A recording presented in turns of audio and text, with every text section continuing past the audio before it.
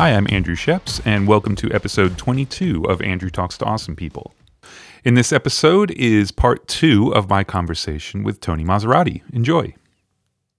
Hey everybody, it is Monday, and pretty soon the other side of this screen will be Tony Maserati again. There he is. Hey Tony. Hi all. How's it going? Good. My power is still not happening. I don't know. Well, in the interests of having an interview longer than about 8 minutes, you want to get that sorted out before we dive in? Yeah, that's a great idea. That's a good idea. I'm gonna. I think having the other end plugged in would be good.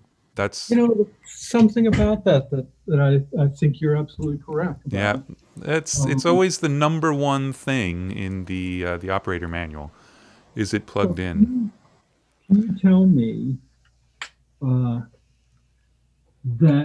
Between the Shores, have people seen that yet? No, and we can't talk about that yet. Oh, we can't even. No. We do. Everybody has to stick around to the very end because we have a little bit of an announcement at the end. But I don't want to take away from our chat because that's what's important right now. Anything. Should we pick it up from where we left off? Well, I think so. I mean, first of all, we should point out that you are at Mirrorball today as opposed to your homeroom in LA. So that's why it looks different. He hasn't just remodeled. So we'll get to the whole Mirrorball entertainment thing a bit more later. But yeah, let's just pick it up. So we ended with the epic tale of the Mariah Carey ODB fantasy track featuring a big sample of the Tom Tom Club. But yeah, just from there. I mean, I don't remember exactly where we left off, but I did want to mention the fact that I used to rollerblade around the live room because even, we used a tiny little section of the live room to record vocals, which was completely like gobo housed. I mean, essentially it's like a complete gobo house, but it was a tiny little spot. That room was like a basketball court. Oh, it was huge. I mean, I think you could get a 50-piece orchestra in there pretty comfortably. Oh, easily. Yeah. Yeah. I mean, and so I used to, to act, because in those days we were in the studio for 20 hours or more a day. Yeah. So just for exercise, I used to rollerblade around that room, and.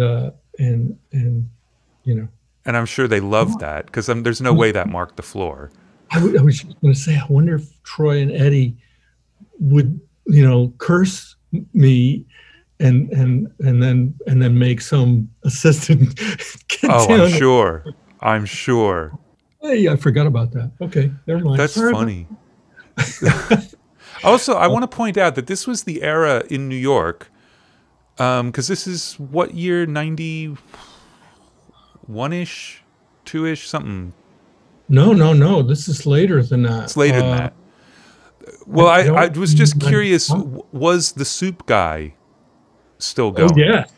Oh, the soup Nazi. The soup Nazi, as depicted in that incredible episode of Seinfeld. He was a real dude, and he wasn't that far from the studio. And when we worked there, they would have to send 2 runners because the first runner would get in line, get to where they could see what soups were there.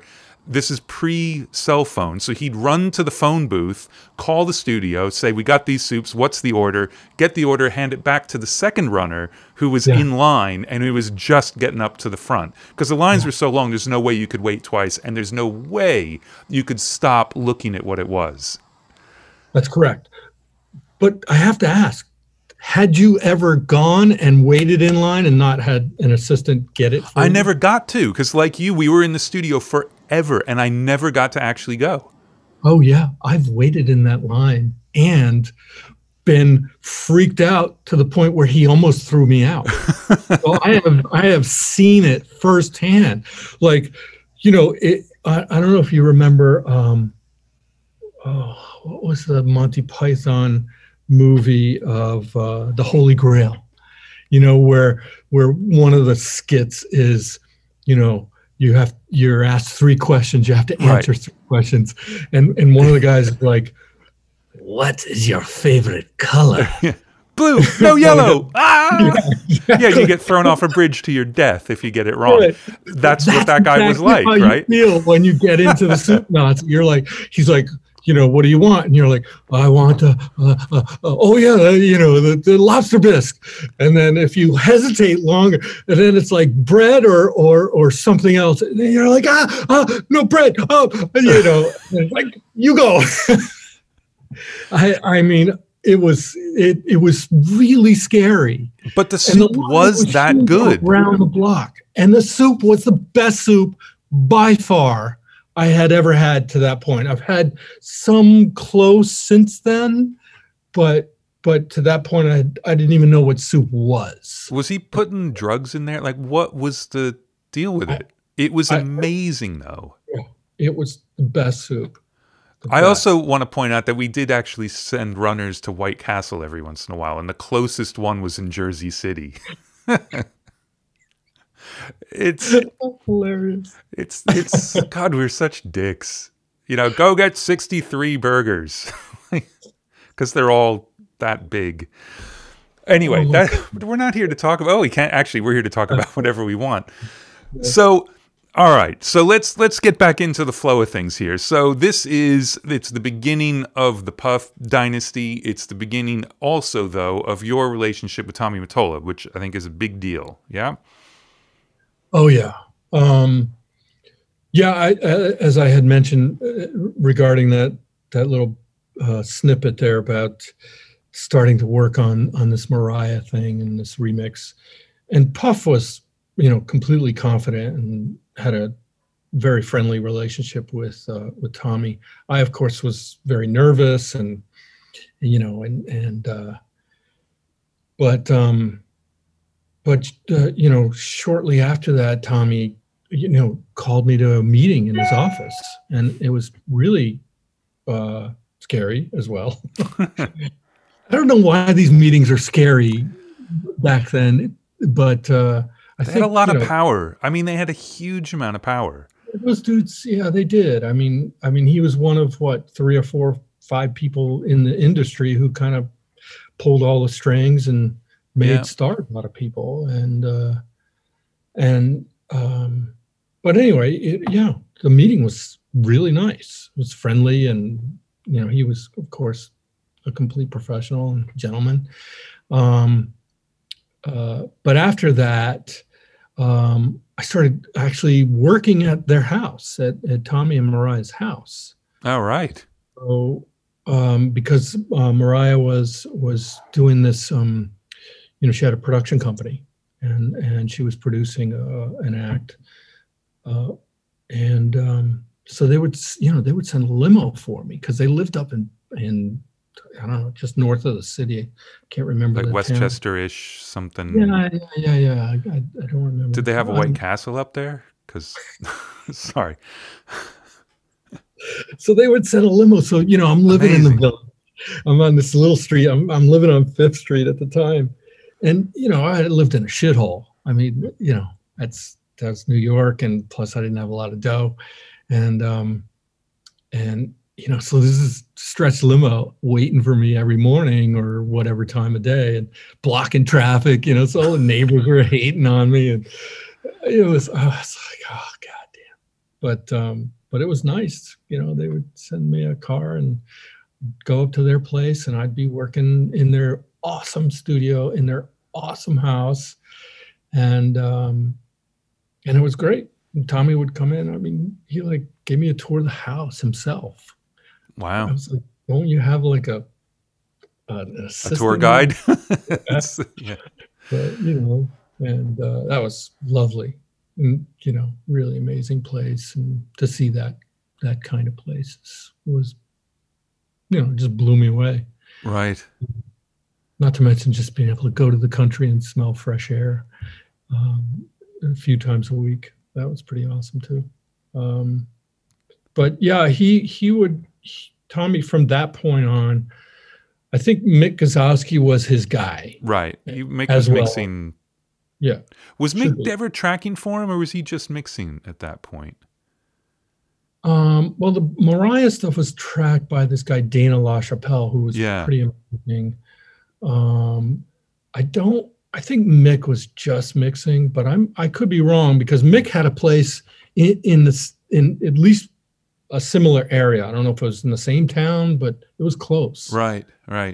From where Mariah and Tommy's house was.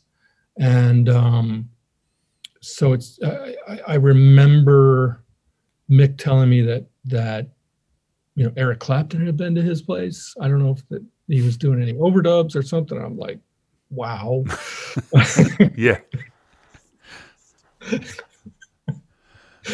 But anyway, I think Mick was Tommy's main mixer, and Tommy was just sort of pulling on me occasionally for the more R&B and hip hoppy kind of things that he was doing, and I was very appreciative. It was great. Yeah, and I could never do what Mick did, so I never. As much as I tried, I couldn't figure out what Mick was doing. Yeah, you got your own thing, but Mick's thing is Mick's thing, and it's a thing. Yeah, it's very much a thing. So that kind of steered you a little bit. I mean, you're saying that like Mick was still doing all the pop stuff, but you were doing more kind of crossover acts because of Tommy at that point, then, right? So not just sticking with Bad Boy Records projects and kind of helping you branch out of that, right? Yeah. Tommy also had a close relationship with a guy named Corey Rooney, who I had worked with quite a lot previously. He had a good relationship with Trackmasters, Poke and Tone, who I had done a lot of work with. So he was pulling on them as well, and they would bring me in the same way that Puff brought me in on the Mariah thing. So our relationship became stronger and stronger because of a lot of that. Right. And it was terrific. I mean, I did the first J-Lo record, and getting a call from Tommy Mottola or any of those guys. I mean, at the time, getting on the phone with Clive or Tommy or, one of those top dudes was always, I was always pretty nervous, and trying to interpret, it's one thing trying to interpret, what my producers were telling me, because I had close relationships with them. Right. So the interpretation, it's like, here, try this. Oh no, not that, this, or, but trying to, especially in those days, there's, to print a CD, have it messengered to Tommy, wait for him to listen, and then he calls you, and that's hours later, and who knows what's transpired in those hours, and you've got to sort of get in that frame of mind. So yeah, well, and it's pretty special too, because it's you talk about it like, but everybody was getting calls from Tommy at some point, and that's not true at all. I mean, it's a pretty special thing, and yeah, it was scary, and I knew it was special, and it was super cool. I mean, dude, just going into his office is amazing, that alone is like. But also knowing that, as opposed to most of the people who'd be involved in a record, if Tommy's excited, like, well, you're done. There's nobody else to convince, and the entire weight of that gigantic machine was going to be put behind this release because Tommy was into it. Not producers are happy, got the artist happy, A&R guy seems happy, now he's got to take it to the meeting. Like, you done. Yeah. That's pretty good. Yeah. The thing that's super cool as well, he he'd listen to my opinions, which actually in some way was shocking. You know what I mean? For him to ask me my opinion about, what do you think about that guitar? You know, do we need to wait for the guitar until this section or something like that? First of all, I'm having a conversation like that with the president of the universe, but then to have him actually care what I think about the idea as well is actually, you know, makes the whole thing work. Well, and it says a lot about him. I mean, I think that, you know, from the outside, he was just like this almost monolithic power, and people who never met him don't know, and your stories and things and whatever. But he's obviously, first of all, really into the music. Yeah, totally. No question. And not, I mean, you have to have a huge amount of confidence that maybe that turns to arrogance or whatever. But when it comes to, like, he knows what he knows. And he knows what he likes, but he also knows what he doesn't know, which is a pretty good trait in someone with that much power, because you don't always get that. I agree. Yeah, I agree. Yeah, I think that all those guys who were at that level had that ability. You know, they definitely could hear hits, and they knew the elements they were looking for that would hit those triggers, whether it was radio or whatever the purpose of the record was. But they were willing to listen, and they were willing to pay attention. And I didn't know that. I mean, you wouldn't have thought it, you know. Yeah, you wouldn't have thought it, and you just there's so much, like you said, you read about people and or you're told things from people who have had experiences. And or at least maybe third-hand experiences. That's generally all you get. And then to actually have a first-hand experience and go, oh, this is totally workable and professional and creative, and you know what I mean? That's almost shocking to you when it happens. Well, yeah, because you do get the impression from the stories that there's, you know, it's not, basically, you would assume it's not motivated by what they're listening to. Like, there's other stuff going on, and they're control freaks or power hungry or whatever it is. But the reality is, they just don't have time to, like, very nicely let you down if you're sucking. Yeah. So, you know, if you have a bad experience, it's probably because you weren't up to the task or something. You know, they were never mean to people who were doing good work, because they wanted you to keep doing good work. And there's some people who are mean to everybody, and that's a totally different story. But but this he rejected at least, I mean, I remember 2 huge mixes that were rejected, and to this day I wish I could, those are ones that I'd like a mulligan on. I'd like to get that again. I mean, they were huge records. So, and these are ones that, like, you did mixes and it's like, no, and he had someone else do it. You know, one of them was Ricky Martin. What was his first huge hit? The Livin' La Vida Loca. Yeah. One of them was that.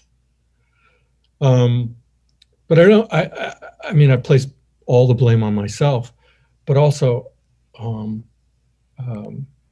Desmond Child was the producer. He wouldn't talk to me.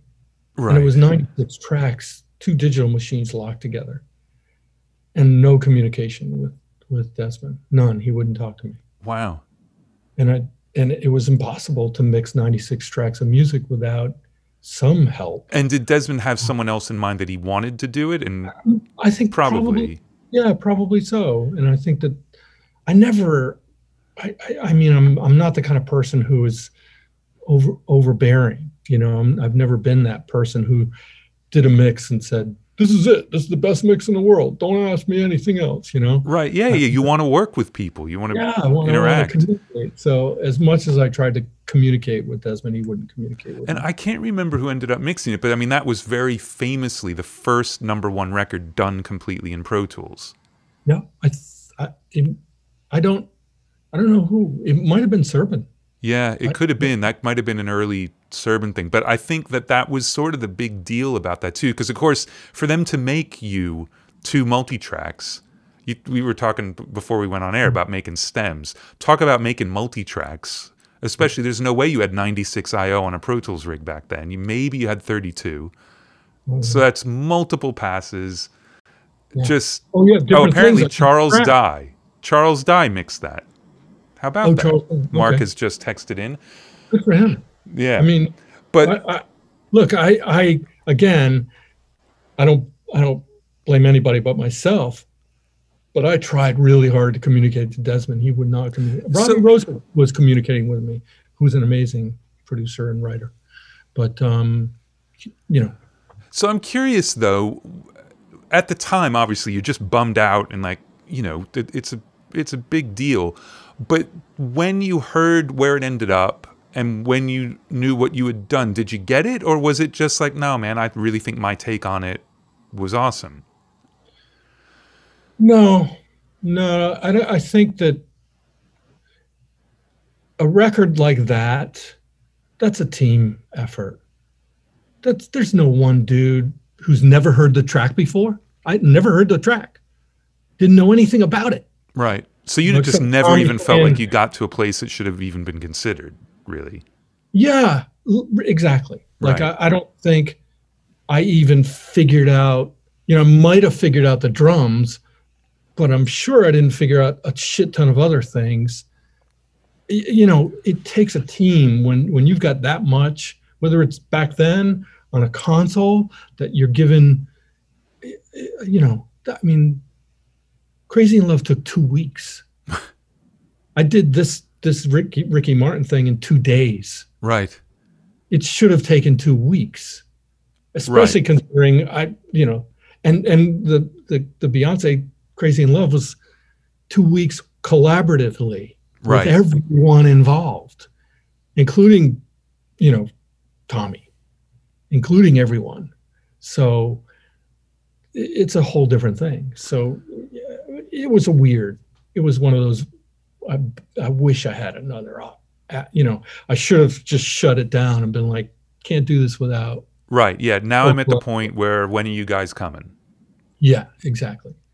But I didn't, you know, I didn't have the nutsack in those days. I was just starting out, and Tommy was. This is pre nutsack. It's nutsack, you know. It's a different era. Well, look, was you putting a lot of hope in me, I think, and I seriously appreciated that. But I didn't have the nutsack to like call him up and say, "Yo, man, I need the team." But also, that didn't like end your relationship either, right? It was just, you know, that was that one song and off you went to the next one. Yeah. No, he was very, very nice. So look, you brought up Beyonce. It's going to take us a while to talk about it. So should we just go there? Yeah, sure. I mean, so, because, I mean, there's the Destiny's Child record first. Yep. That was, I don't know which one it was. Maybe the third album for Destiny's Child, with Bootylicious and Survivor and a bunch of those records. Yeah, that was again my relationship with Tommy, and Teresa LaBarbera was a young A&R person at the time, and she had proven, you know, with signing Destiny's Child that she knew what she was doing. And Tommy asked her to chat with me about doing a record for her. And so I did a record for her. I did the first Jessica Simpson record that she signed Jessie as well. And that did really well. And she had other people mixing the Destiny's Child stuff as well. But she was willing to try me out. So we did, I think maybe, I don't know how many records we did on that album. But that went really well because she was very collaborative and the girls were super collaborative. And most of the producers were okay with me doing it. When they weren't, she didn't, you know, force me on them. Right. And then when Crazy in Love was going to happen, you know, our working relationship had really started to do really well, and Tommy was totally behind us. So that worked out well. And, you know, one of the things about Teresa that's pretty, I mean, one of the many things that's pretty incredible is her ability to pick songs, man, was always amazing. And so, you know, she was able to just choose just amazing songs. She didn't care if the producer was, you know, big time and had lots of credits and all of that. Because Rich Harrison did Crazy in Love. And I mean, his credits at that time were really A. Marie, I think. Right. You know, he had a few other credits of songs that he and I had done, but, you know, the bulk of his credits were A. Marie, which is a record that he produced and wrote and signed, and, you know. But anyone listening to One Thing, like we talked about, realizes, like, holy shit, there's something going on. Yeah. So. Yeah, no doubt. And Teresa was smart enough to jump in on that. So, and that's where Crazy in Love came from. But she was always really good at choosing some unknowns many times. She didn't care. It wasn't a political thing. And she would just choose the best songs, the best, you know, best productions. And I think that first Beyonce record was a testament to her true ability to choose amazing songs and great talent. Right. So, and B just fucking killed it. Yeah. She just killed it. I was working 2 rooms. I had Studio 3 and 4 going when we were working on that record. That was some insane. And those were the early days of Pro Tools as well. Right. So clip gaining was not a thing. So you would have to, you know, there was a plugin for gaining. So we would use that plugin to gain S's and things like that. Man, that was hell. That was hell. Easier than tape, but.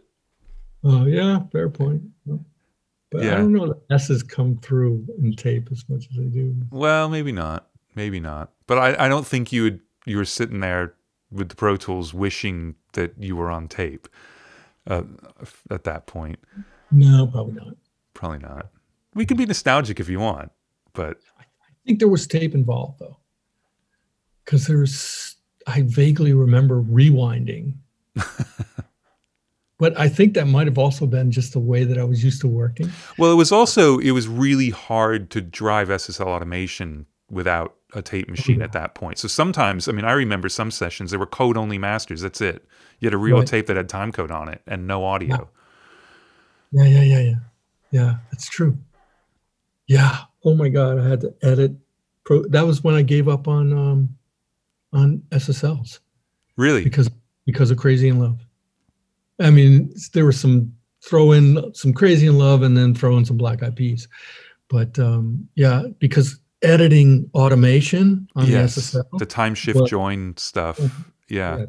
That shit was. So I'd end up having to mix a song like 6 times. Right. Redo the automation for, you know, from chorus 2 out. If there was an edit after chorus 2, I mean, you could kind of try and do the edit. Yeah, you could, but it was squirrely. Never perfect. So just to be a geek for a second, so then what'd you go to from there? Or did you poke around looking for a while? No, I went full in on tools. Right. And what I started doing is I'd set all the faders to 0. And I would, calibrate them with tone. So you'd still use like the EQ and occasionally dynamics and all that. Yep, yeah, because you can recall that. Yeah, just everything except faders and mutes, basically. Yeah. And I got a D command and started using D command for automation. And I wouldn't use any outboard compressors, right? Because I was doing rides. Exactly, and they would all be post fader. Yeah. Yeah, so I would have to use internal. And at that point, it's still, tools didn't have the delay compensation thing together yet. Right. There was no hardware inserts yet. So I was a little ahead of the curve, and I paid dearly for it on a few approvals. There were a couple of mixes I did, and I actually felt bad because I just fucked them up because I was headstrong on not using a console. But whatever, that's And now life. look. You know, that's the thing about this career, right? You make choices, you make decisions, you know, you just try and keep things moving forward. Yeah, Like well, and you got to serve the song. You can't say, let's not do that edit because it's going to mess up my automation. Yeah. Exactly. You know, that's not really an option, is it? Yeah. And the thing that you get good at is, you know, I memorized where my fader moves were. Right. You know, it got to the point where, of course, I even put tape on every fader, and you know, had little notes on the tape itself. You know, B section 1. You know, shit like that. Just right. So you'd actually gone back to manual mixing, so that whatever you did on the console, you could just redo in real time and be done with it. Yeah. Well, when I had to work on a console, yeah. which occasionally I did, I you know, Ron Fair was slow to allow me to do internal mixes, so it took a while. I remember Ron coming in, and I had a D command on top of the SSL at the record plant, and you know, I had this plexiglass thing made so it fit on top.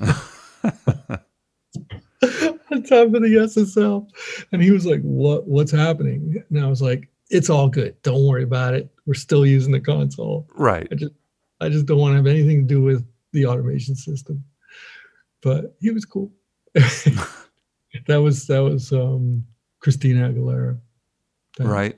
Well, we're not, we got to get a little more Beyonce talk out of you before we move on to anyone else, because I mean, you have worked with her on how many records now? I mean, is it all of them, or?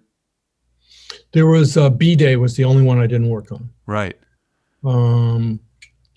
Because I don't want to get into that particular reason, but yeah, that's the only record I did not work on. Right. So you worked on a ton. Yeah. Not always the singles. I mean, I hadn't done all the singles, and now you know, Stu White is working on all of her stuff. He's doing recording, he's doing everything. Yeah. Additional production even. Yeah, I mean, and he's a talented boy. He's super talented guy. Really good. And occasionally he throws me the ones that either he doesn't like or he's having a problem. Well, look, that's the only reason I got to work on a Beyonce record, right? It was like there were a couple you had just not had time to get to. There's just too much going on, and that's right. And I got a call, and that was awesome. You know, I'm glad you thought of me. It was great. And you killed it, and you set the stage. I swear to God, she heard that mix and was like, "Okay, this is going in the right direction. Now I'm feeling happy." And we were all like, because no one had slept for weeks, which was awesome. I mean, unfortunately, I never got to meet her. I never got to talk to her, but you know, it was great to be part of that. It was also, I've got to say, it was great to be slightly on the outside of that machine looking in, because that machine can eat people. It's at us. At us. I came over pretty late in the process, and you were pretty loopy, and there was pie and whiskey everywhere. It was. I think it was 3 weeks of no one left. I mean, I may have gone home twice to shower. Right.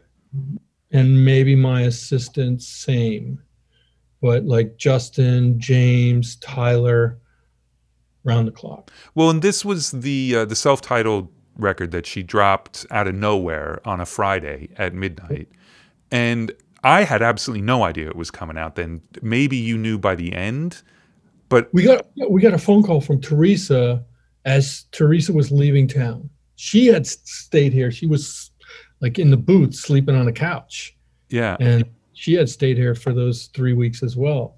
And she was like at the like on her way to the airport, and she called and she was like, "Turn on your, you know, anything." whatever it was back then. She was like, open up your computer, turn on iTunes. And that's what we did. And there it was. And it was out. And I know that was Friday at midnight. And I know I delivered a mix Thursday at Friday at 2 a.m. or something like that. And then I seem to remember, and I could be making this up, but I seem to remember once it got close, because we didn't know the deadlines, they were mastering every single version that we sent in case that was it. Because then they'd already be done, and cutting them into the videos, because of course every song had a video. I gave up my room, this room. I gave this room up to James and Justin because we had two giant screens here. One screen was what was at mastering at Tom Coyne's. The other screen was what was going to be sent or what was in progress. So, and I'm down the street. I've got 3 rooms going elsewhere. Tyler's in a room in my little B room, just listening for clicks and pops. And then Teresa and her team are just going through, credits and going through details of every single note that B comes back with. I mean, the whole place is humming. I'm running from room to room trying to just get a good mix. And that's why when we called you, Teresa was like, are you going to get this done? And I said, no, I'm not. Realistically, I was, of course, trying to get the information from her about when they needed it, like exactly. When is the realistic deadline? And she's like, I can't tell you that. And I'm like, well, I need a rough idea. Yeah, it's hard to answer whether I can get it done or not. Right, I need a rough idea on when you need it, and the actual need is the important part of this, and that's when she told me, and I was like, okay, so yeah, let's call Andrew, let's move this along, and I would have thrown you 4 mixes, but Stu was really handling a lot, and that's when he just ramped up and really covered things in a really nice way. He would be sitting in here with Derek, who was one of B's, he's her MD. And Derek would be sitting here with Stu and Justin or James, and they'd have my mix recalled in here.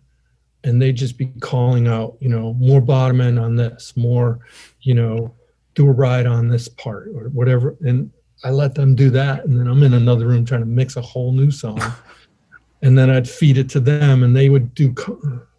So it was, yeah. That one was phew, over the top. So that's the most chaotic they ever were. The weird thing is, you could use the word chaotic, but the reality is. I think, this is a human being who was making, don't forget, she was making those videos at the time. Yeah. It's not like she's hanging out. B is like making videos. So she's got a whole video editing team going as well. And a very young daughter. Yeah, was Blue Ivy born? Yeah, I think she was. I think so. I'm pretty sure. Yeah. I could have that wrong, but I think she was like really young then. Yeah, Jesus, I didn't even think of that, but God, you might be right. So she's got the whole video team going. The video team is trying to communicate with us, but the language is just not the same. So, so it wasn't so much chaos as it had never been done. Right. That's the bottom line. It had never been done. So trying to ramp up or trying to get something happening. Originally Teresa came to me and was like, oh, can you mix this? And I'm like, of course, I'm down, And I had communicated with Stu about where he had left things off. And I, he and I ended up doing collaboration on quite a number of those mixes. But she was like, okay, what studio? And I'm like, wait, what am I doing? And when do I need it done? I was like, we got to bring this in-house, like bring this to my space. I'm not going to go. At the time, there was no studios in New York. So and I think maybe we had called Record Plant, or I don't even remember, but we might have called a couple places. But Glenwood Place, find a place where you have an enclosed environment. Yeah. No one else could be, but they were booked. So I was like, okay, we're doing it my spot, and we'll just all hands on deck, throw everybody else out of the building. And so it just had never been done, really. And I think that was the thing about it. And I can't tell you how lucky I was to have the team of guys. At that point, my guys, Justin and James, had really just sort of gotten, their confidence level up. And Tyler was brand new. That was his first gig. Thinking they're all going to be like that. Yeah. And so really, we had just gotten fast internet, like literally the month before. If we had not gotten that fast internet, it wouldn't have been possible. Yeah. And Tom Coyne, there was one mix that we did. Tom's assistant went home. So we're here sending mixes over and over, And Tom's assistant, I forget her name now, really lovely and talented person. But she went home just to shower. And it was like the final day or one of the. But of course, no one knew it was the final day. Yeah, exactly. So I called up Dave Kutch at Mastering Palace, and I was like, "Can you send somebody down there?" Because Tom doesn't, Tom is a mastering guy. He doesn't do all the tweaky, whatever the fuck computer shit that needs to get done. So I got Dave Kutch to send his second down to Sterling just to do some technical shit until Tom Coyne's second could come in, after she showered. Oh my God, it was insane. Pretty nuts. Insane. But after doing that, it's like nothing. I'm sure everyone involved in that was like, I got this. Right. There isn't anything that anyone can throw at you that goes beyond that. No way. It was just beyond. Really amazing. And the fact that it, to this day, it didn't win the Grammy. I'm sorry. I love, what's his name? Beck. Right, yeah. Love Beck. Love you, baby. But I'm sorry. Beyonce deserved every fucking award. That was an amazing record. I'm pretty sure Beck said that too, didn't he? You know what? He may have. I was so shocked that B didn't win that I was just like, I love you, dude, but I'm sorry. But not that much. It wasn't even about me. No, I know. It had nothing to do with me. I was just like, this woman deserves all those awards. She deserves everything for that record. It was an amazing undertaking for her to even conceive of it. Right. What about actually have it come to fruition and be released? Yeah. Really. It was an amazing thing. And it was amazing, heartfelt, amazing stuff. Same as Lemonade. Even Lemonade, which wasn't like that as far as its finishing, but same thing. Both those records, I was like, there's something fucked up going on at Maris. Well, it's there are lots of we don't have to go too far down the rabbit hole, but it's just, you got to join to vote. And there are a lot of communities that just traditionally don't join, so they're not represented. And unfortunately, that's the deal. It's a members-only vote. It's not a popular vote.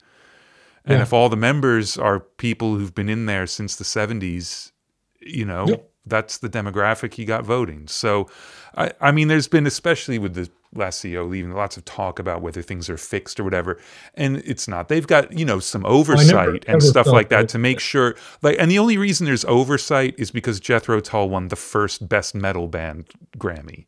And they're like, okay, that can't ever happen again.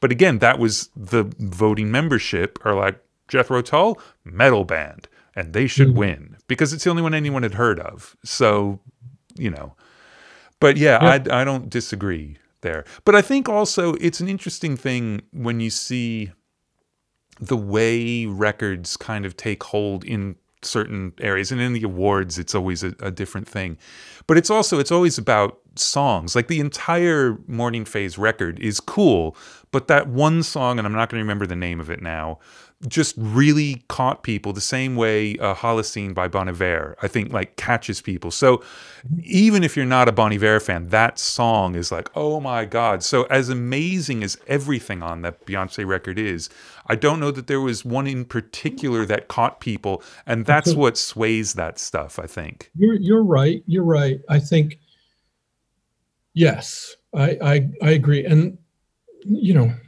I don't even remember if it was released on Spotify. It might have only been a title release.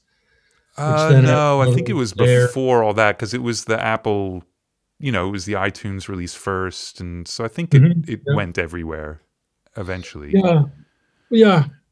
I think it's more about, I mean, in particular, that's just about the voting membership, but it's what everyone's been talking about for the last 6 months, very rightly so, is that being black and being a woman is not as good as being white and being a man. Yeah. And I'm happy that that's going to change. Yeah. Yeah. Yeah. And I didn't mean as good. I meant as good for the person as a baseline. I understood exactly what you Okay, good. I'm just like, it's so easy to mess up being a white man. Yeah. I find I don't even want to say too much. Like, I mean, I tried to talk to Jimmy Douglas about it a little bit, and it took me minutes to get a question out of my mouth because I couldn't even figure out what the hell to say, you know. And so it's a difficult thing. Yeah, but I think that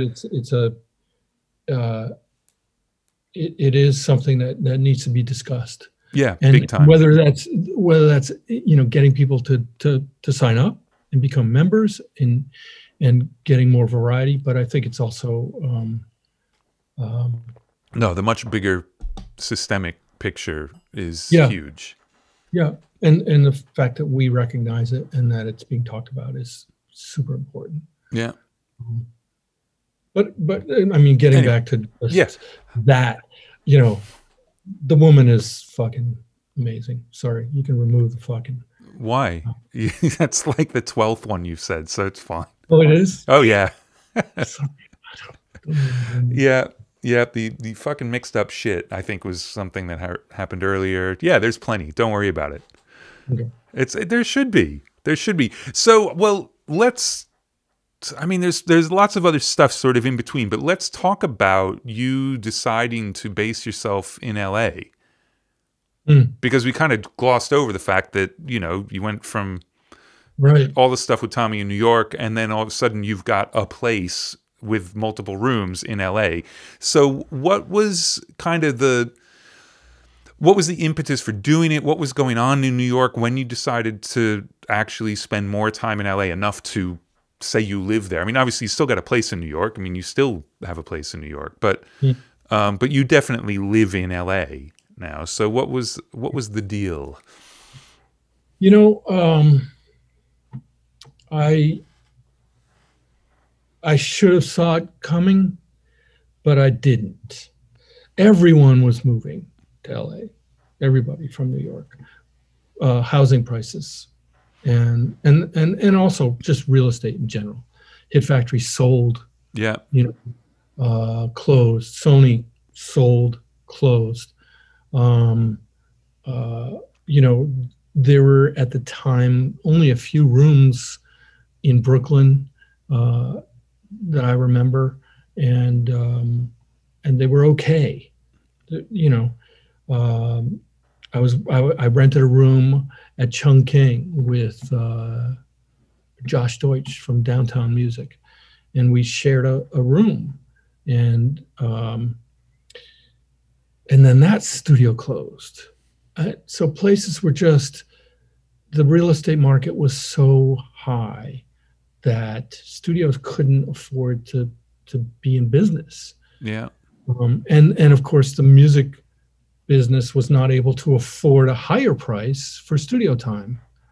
So it became obvious to me that having my own space was important. I had transitioned into, this hybrid system that I use.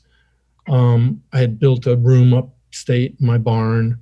So I got out of the city and started living upstate in the woods and working out of the barn. And I mixed the Jason Mraz record. Well, you lived in a house. Let's be clear. You didn't live in the woods. In a house, and the barn was across the street.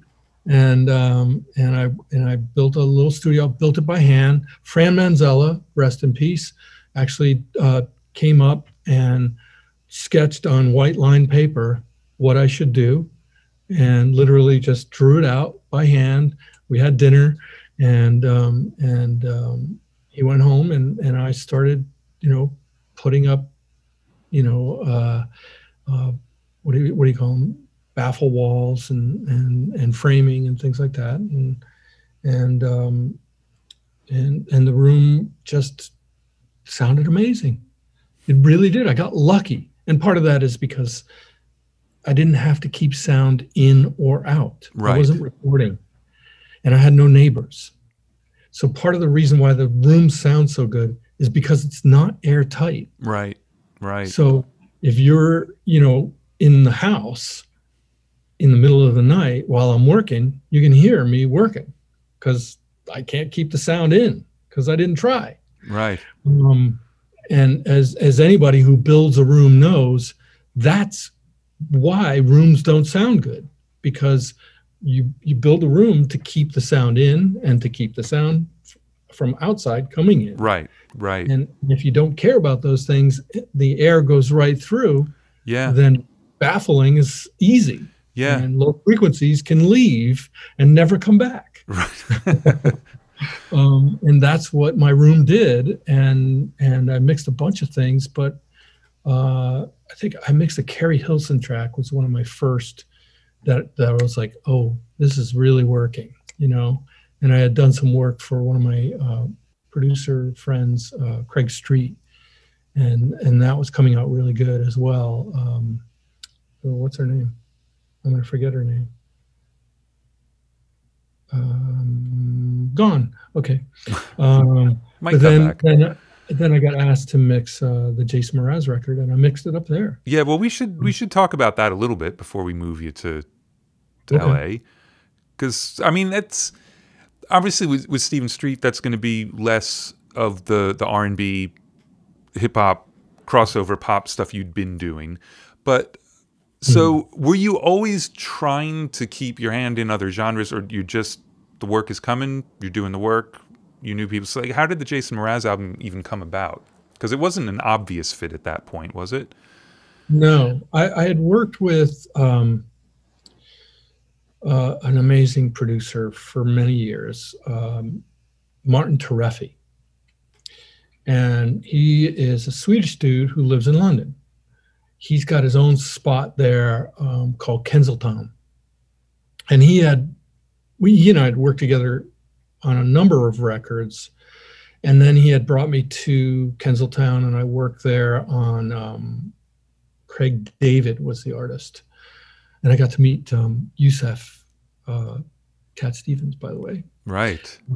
Which was a huge, big thing for me. Nice. But anyway, so Martin and I had been working together quite a bit, and Martin was working on that, Jason record. And I had met Sam Rebeck, who was the A&R guy for the Jason record. I had also known about Jason because Josh Deutsch had originally either signed him or helped him, and Josh and I had shared the room at right. And So Martin basically tried me out. I mean, Martin's a really thoughtful guy, and sort of, he stages his people, whether it's the musicians involved or the engineers involved. And he works in a room at Kensington that's open, so no control room. And it's got the beautiful API console and great microphones, and a guy named Dear Gormson, I'm messing with the last name, did the engineering on that record. And so Martin, asked me to give it a try. So I did. And I had, at that point, my hybrid system was really working. And I had a bunch of analog gear, but I was doing everything in the box. So I was, it was exactly the system that I have here, which is, I just moved it from that barn and put it in this room, which is my Neve sidecar, my EMI Chandler mixer, bunch of Chandler EMI stuff, and it just came together really nicely, and it worked out perfect. And we did a few recalls. Craig Kalman, the president of Atlantic, came down, and so I literally recreated my setup at Looking Glass Studios down on Broadway. Was Looking Glass on Broadway? I don't know. I think it was. Let's say it was. Who's going to argue? It'll be in the chat. But that was Philip Glass's studio. Right. And so I replicated my setup there, which in those days was easy. My setup is not that hard. It's just, some interfaces and the particular gear that I needed for those, and then it's all calibrated, and boom, the mixes came back, and Craig Kalman sat next to me, and we went through tweaks and did recalls. And I think we did maybe recalls on 3 or 4 songs. Right. And I'm Yours, of course, was the most important. So we did recalls on them. And it went great. And I have to say, Dear's recording and Martin's production just made it happen, because it just was perfect. I mean, the vocal sound, Jason is also one of the best vocalists I have ever heard. Wow. And so between Dear's recording, Martin's production, and Jason's, performance, it just made my life easy. You still did some stuff, though. It's a fantastic sounding record, and I think that it would be easy. It'd be easy for it to sound a little more singer-songwritery, which would then not make the arrangements work, because the arrangements really go for the more pop thing in a chorus, but then the verse is nothing. And there's a lot of contrast on that record, and I believe 1,000,000% that it's your ability to just let it live in the same world as all these other artists we talked about who really have nothing to do with him, in a way. It's what makes that record work for me. So I think the fact that I'm constantly working on different genres at the same time really is beneficial, because it forces me to even looking at my gear, I'm looking at, that was a setting for whatever the record was, that I was doing. And okay, I'm gonna keep that setting for the completely different record, right? And see what happens, and that's kind of fun and interesting, and creative. I mean, how it is. It's like you try this thing, whether it's in a piece of gear, analog gear, or a digital thing, and you put it on something completely different. It's so much fun to see where it takes you. Yeah. And and so I think that's one of the, as I said, Martin picks and chooses the people he works with based on, oh, a little of that flavor in this is going to do that. And he was right. Well, it definitely worked on that record. Yeah. So awesome. All right. So are we moving you to LA yet, or we still got more upstate to do? Yeah. Actually, yeah. The funny thing was, I drove across the country. I refused to put my gear on a plane and let the gear folks, have at it. So, and this is right about when we met, I think, because I met you right when you were sort of making the decision, it's time to. That's right. Time to come. Yeah. Yeah. There was no hope for New York City at that point, as far as studios go. I had asked every studio, of course. I called everyone. Can I have a room? And they'd be like, yeah, it's, whatever. The lowest rate they would give me would be $1,500 a day. And I'm like, no. I mean, I want the room for the year. And they'd be like, yeah, $1,500 a day. $1,500 a day. And I'm like, no, you don't get it. Like, there's a whole new world coming. You can't be doing that. They're like, look, this is what we got, Right. And I was like, you can remove everything. I don't need even the fucking speakers. Get them out of here. I don't need nothing. Just give me an empty room. And they were like, no, can't do it. So I was like, all right, knock yourself out. So I talked to a couple of friends of mine. I was like, anybody want to take a trip across the country? And one of my buddies, Zach, he was going to do it, Zach Hancock. And he had helped me build that room in the barn. And he was going to do it, but it didn't work out. So last minute, another buddy of mine jumped in and I mean, that was just about the time GPS was happening and shit. Right. So like, dude had it all. Like, I didn't need GPS. You're like, go west. You'll get there. Yeah, exactly. But he had it, and it worked out well because we like stopped at good food places. Oh, nice. Did you do the northern route or the southern route? Which way? Southern. Nice. Yeah, we went almost straight down and then banged a right.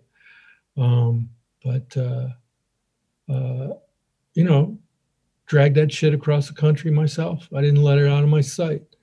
I backed the truck up to wherever we were, whatever, room, because I would crash at night. I wasn't going to do the 1 o'clock thing, but back the truck up to my door so that nobody could get in it. And if I heard anybody touch the truck, I'd like run out, yeah, got across the country and my friend Jean-Marie Horvat was kind of hunkered down at the Boom Boom Room, which was Will Smith's place at the time. Right. And so I shared a room with him for a while, and then eventually this spot opened up. I needed more time, so I started working here at night, and then the owner of the building, gave me another like a little room. So I did a little acoustic treatment on that. And then a couple of my friends moved in, one downstairs, one across the hall, another one at the front. So at one point we had 5 rooms. Wow. We don't, obviously I don't own the building. So we just rented what we needed and I paid by the month and it worked out perfect.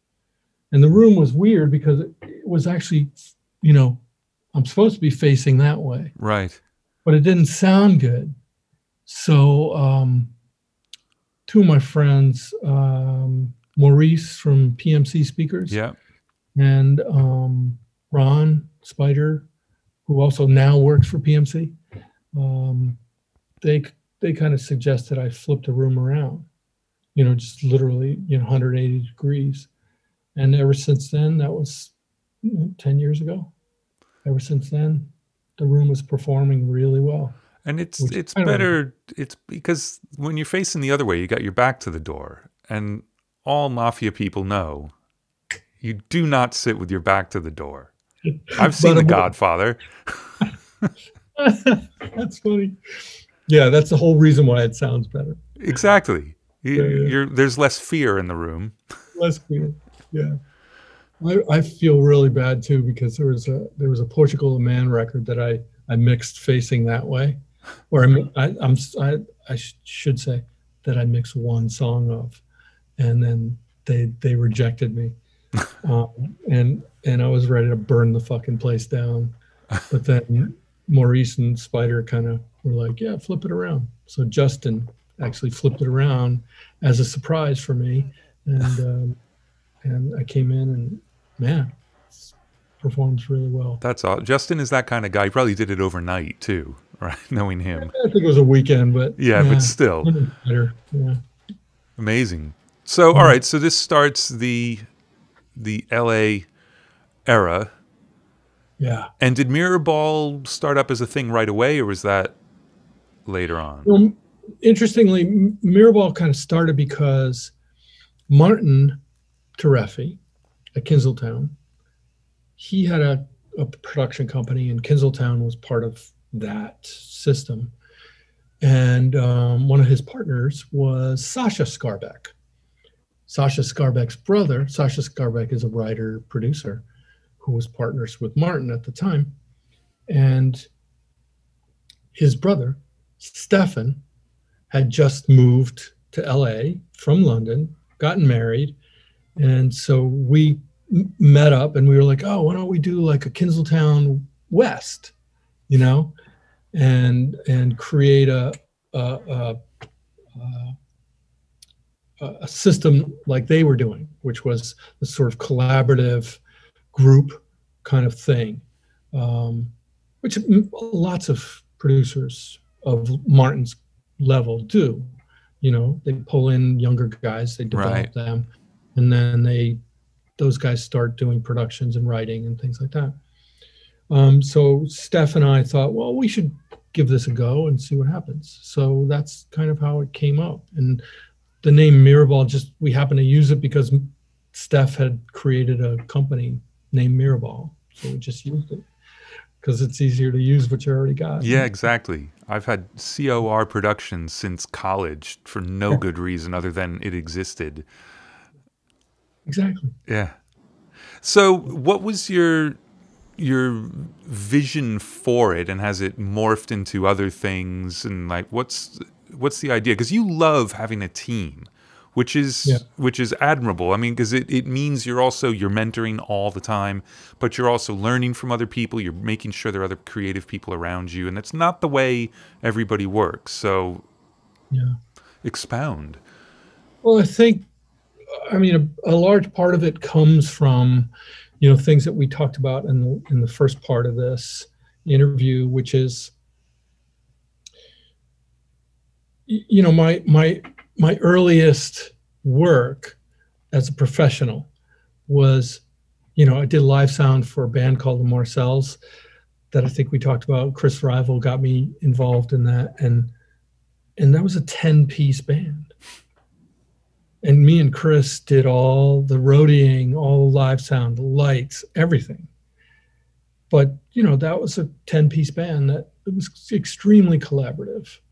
To then go from, that was in Boston, to then go to New York and work at Sigma Sound, where, we had monthly meetings with the engineering staff and the technical staff. And there were 6 techs. Right. I mean, studio has 6 techs. I mean, usually they have a part-time tech. Exactly. One yeah. part-time tech now.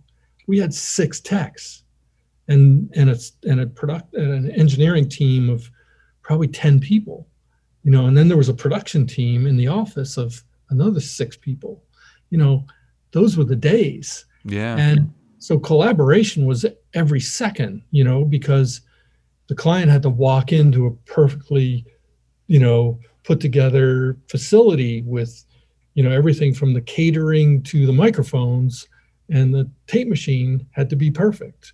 And I learned a lot from the people who taught me, and I watched that dwindle down because of money. Right. And and got to the point where, I would walk into a studio and the assistants were not trained, and I don't blame them, and I don't even blame the studios. It's just money. Well, it's that, and it's also many sessions you'd walk in and it was the first time in 8 months they'd actually used any channels on the console because everybody's just monitoring stereo. No one's setting up microphones. Yeah. So yeah, it just wasn't that kind of work. Yeah. So I, I started, when I got here, I brought my assistant from upstate, literally from the woods. I brought my assistant here because he was amazing. Mac Burkhart is his name. And he traveled across the country. He didn't travel in the truck with me. Which shows he doesn't really have the dedication to hack no, it. which shows he's smart. Oh, right. Yes, that's what I meant.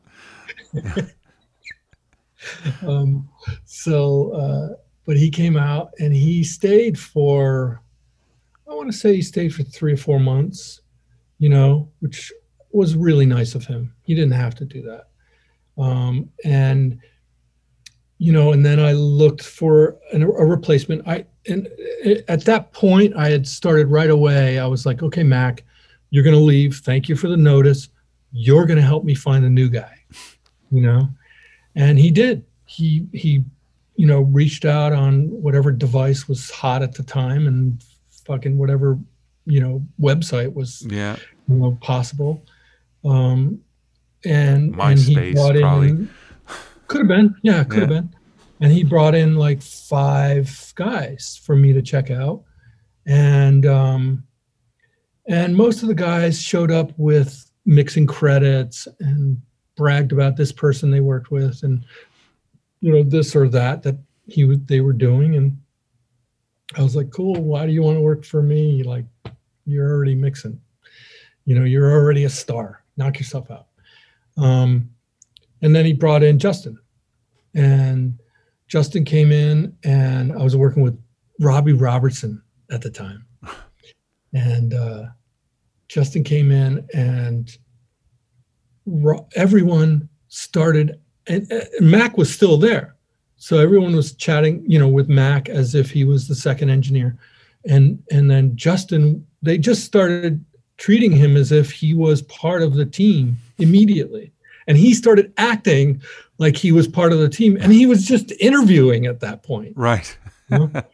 So by the end of the interview, which was probably 4 hours long because he's there, like literally taking notes and doing things. Well, I guess you're hired because you're working. Yeah, and we were like, yeah, that's our due. And I'm not sure he spoke more than 10 sentences during those 4 hours, which again is perfect. That's perfect. That's one of the things Jimmy Douglas said was like, you walk into that room silent. You don't walk in talking.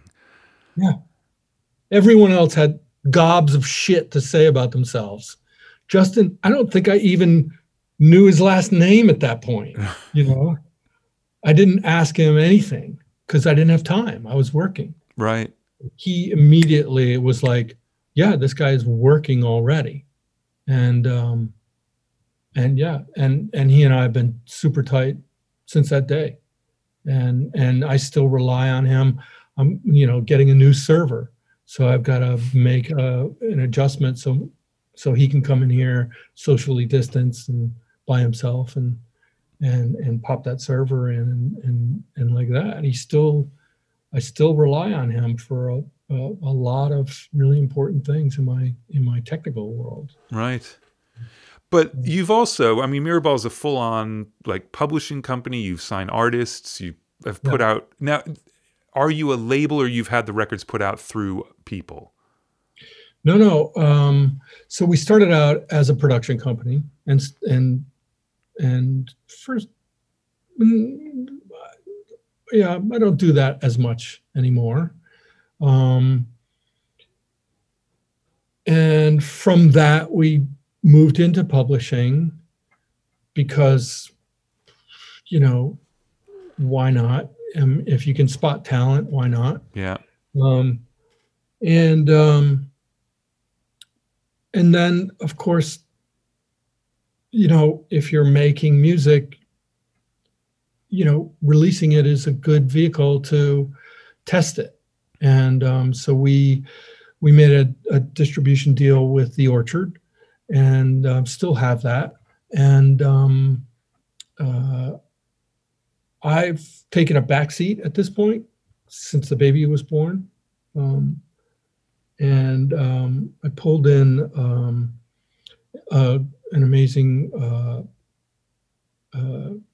writer, executive talent, Johnny Davis, to sort of take over and run things. Stefan, my partner, also had 2 babies in this time.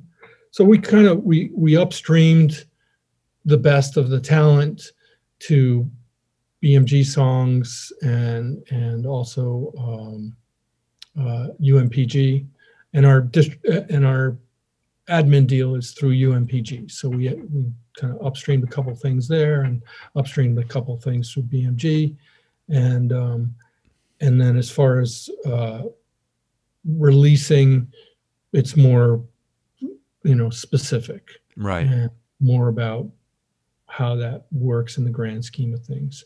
And I think Johnny is doing a great job at that aspect of it, because he's actually worked for bigger corporations than I have. right. In And that capacity. but when you started, I mean, did you see yourself personally kind of branching out and maybe not just being a mixer, not just, but you know what I mean, sort of expanding your roles, and now you've decided to focus more just on the making records, or you just wanted this going on around you? You know, it kind of developed into doing more production, doing, you know, talent development. We used to have meetings with all the writers, and in fact, some of the writers got together in those meetings and then became artists that got signed to labels Right. as well. I mean, I think in the end, what I've realized and what I've proven to myself is that I'm good at picking talent, and not just writers, producers, singers, things like that, but engineers. And the engineering talent that I've been lucky enough to work with, starting with Justin and Mac, but also a guy named James Krause and John Castelli and Chris Tabron, Tyler Scott, and now Miles Komisky and Najib are still kind of 1 foot out the door, but still working with me. And one of my earliest apprentices, Zach Hancock, is still working with me. Right. But all, you know, doing well and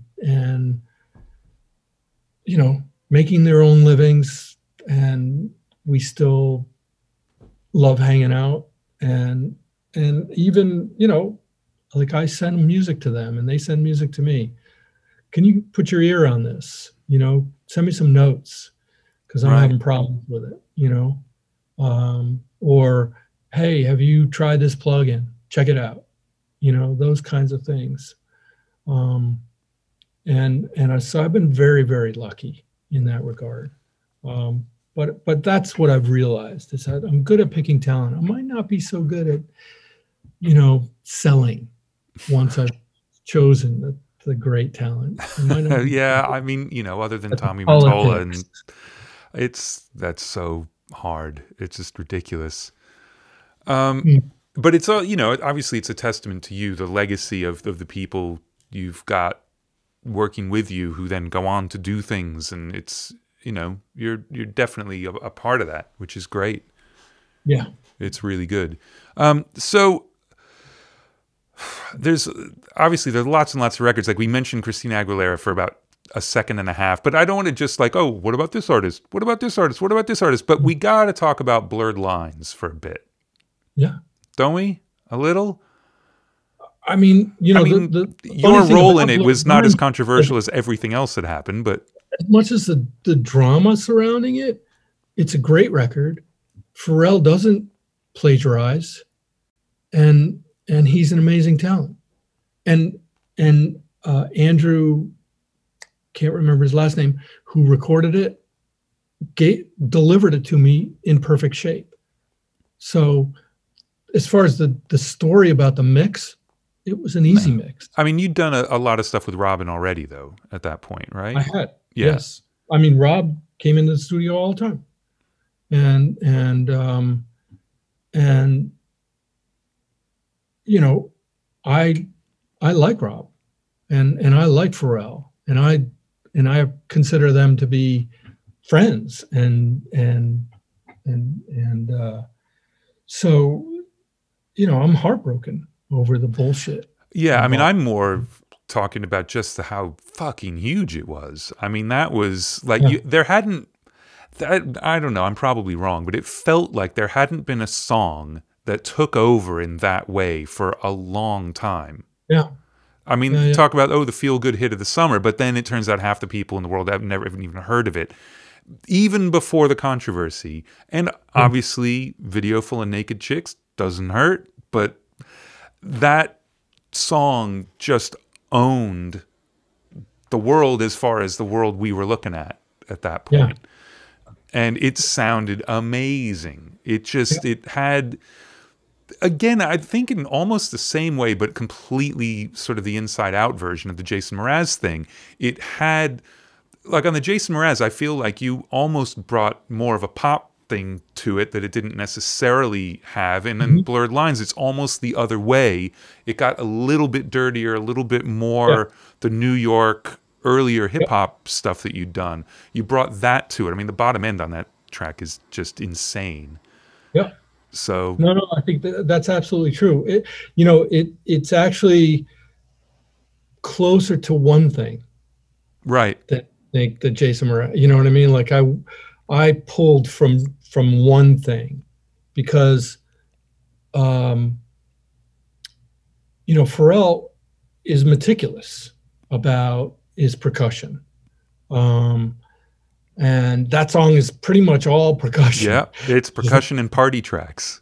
Yeah, and there's not a lot of shit. It's Pharrell and it's Pharrell doing everything, and then Rob singing, and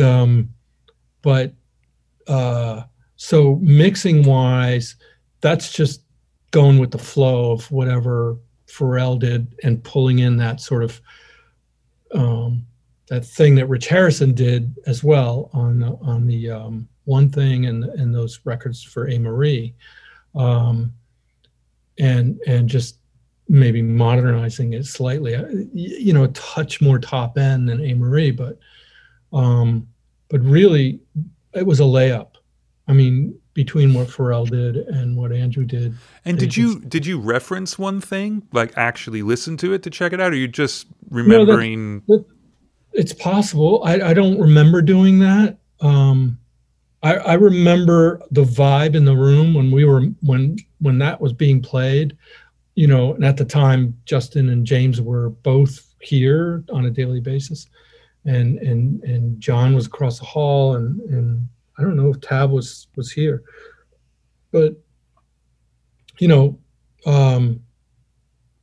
everybody was flipping out, Right? And we had worked a lot with Rob, and we all love Rob because he's an amazing vocalist, and he's just a character. He just commands attention in a really interesting way. But that song, just everybody was perked up, and so you knew it was something special. Oh yeah. And there was, I mean, that's a 6-hour mix with maybe 4 hours of notes. And those 4 hours of notes are, an hour here, couple hours there, Right. It was like Easy. Pharrell sending me notes, try this, do that, reapproach this, that kind of thing. So all in all, not a hard mix, but I think just in my lane, really. And I should know this, but had you done a lot of stuff with Pharrell before this? I had. He and I had worked together a couple times on several things, and it slipping my mind right now on what that was. Right. But it wasn't the first. No, it wasn't the first time we worked together. And he's also, he's kind of like in a similar way to Rich Harrison, and he really lets you do your thing. And he's got several most important bits. Don't mess with him on those bits, and then do your thing on the rest. And then he'll either like it or not, and he'll push you in some other direction if he doesn't. And do you get told what those bits are, or it's just like when you pull up the track, it's kind of okay, yeah. All right. Am I told which bits don't mess with? Yeah. Yes. Yeah. And that could be the snare drum, or that could be, the delay on this, or whatever it is. And there's 3 or 4 bits that don't mess with those. Anything else you want to do is worth a try. And because I think in the same way that Rich Harrison does, he's picking and choosing the people he wants to work with based on what he knows of them and what he likes about them. Right. So, right. Yeah.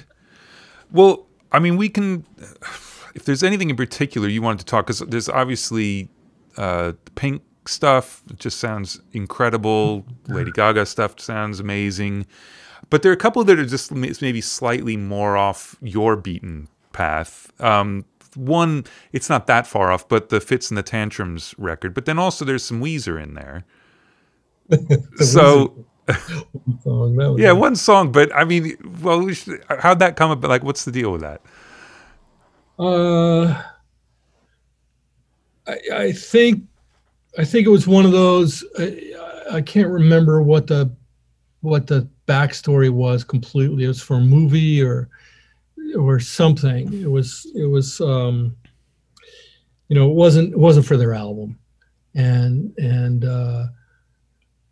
the co-writer producer I had actually met, and of course it's blanking, and I should have prepared myself better, but not. I think it's all you had to do was live the life. There's no preparation going on. Well,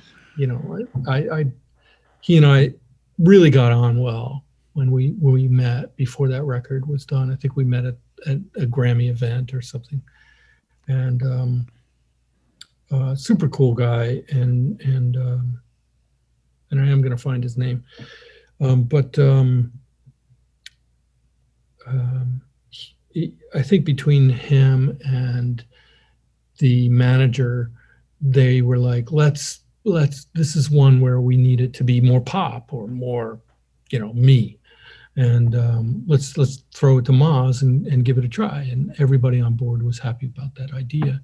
I think the only people who weren't happy were Weezer fans, basically. Yeah, well, I can almost guarantee you that Rivers knows exactly who you are, because he is a gigantic pop fan. He loves pop songs. He just wants to play them loud and distorted. But yeah, it's all about songs, all about pop, R&B.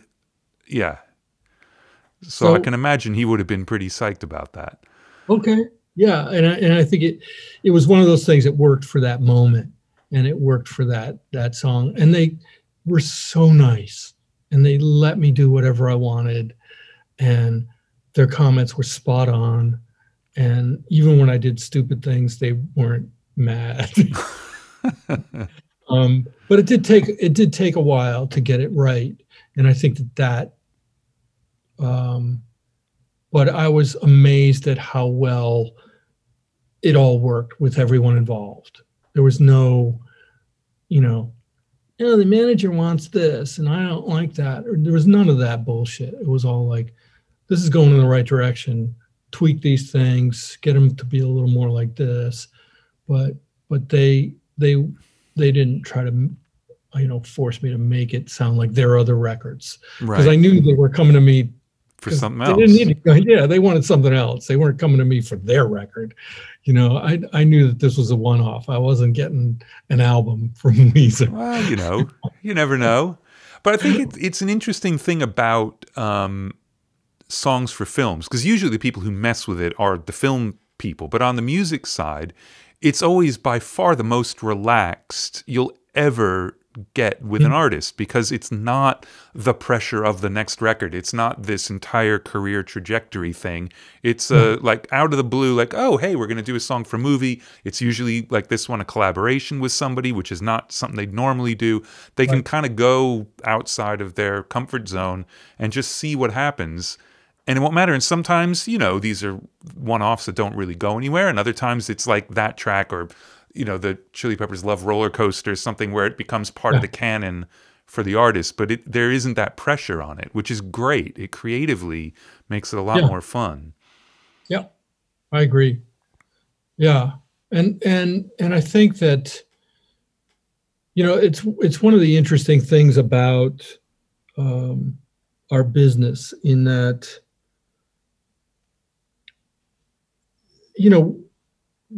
we become friends, but we do very different things. But then when I'm working on a B thing and I'm like thinking, oh, I need help, I can call you and you do you, but you also do me, and it's kind of cool. And I think that, we all do a similar thing, I think. And I think that one of the lucky things that I've always felt about my career is that I have been around like true professionals most of the time. There are those, occasions where you're like, I just, hope I never see this guy again. But for the most part, working with professionals is amazing, because you don't need a lot of communication to get to this beautiful creative place. A lot of times it's, okay, they usually call Mick, like we were talking about with Tommy. Okay, obviously he's calling me, not because he wants me to make it sound like Mick, but because he wants maybe a little Mick in there, but then he wants whatever he thinks I am. Do you know what I mean? And what does he think I am? Does he think I'm Mary J, or does he think I'm big, or does he think I'm, full force? I'm sure. You know what I'm saying? So I think, but as also a professional person, I'm adding that all up whenever I get a phone call from someone. And I think that's the super cool thing about our business, is that everyone is staging. And when Martin calls me, I know that he's thinking 4 moves down the road of how this is going to work. And, my ability to communicate with this guy is going to make this work for him. And, and all of this is kind of how our business works. I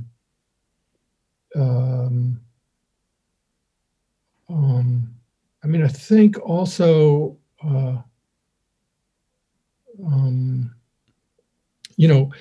even at the level of A&R and management, and how they're thinking about things, and staging records is really smart. And we, as the technical people, have to make sure that we consider all of that as well. I mean, they're not going to come out and say, yeah, can you make it sound like Mick, or make it, or make it sound like Andrew Sheffs? They're not going to say that. But I know that that's in the lexicon of what their brain is doing when they bring me something that's not typically me. And I know that I have to pay attention to that.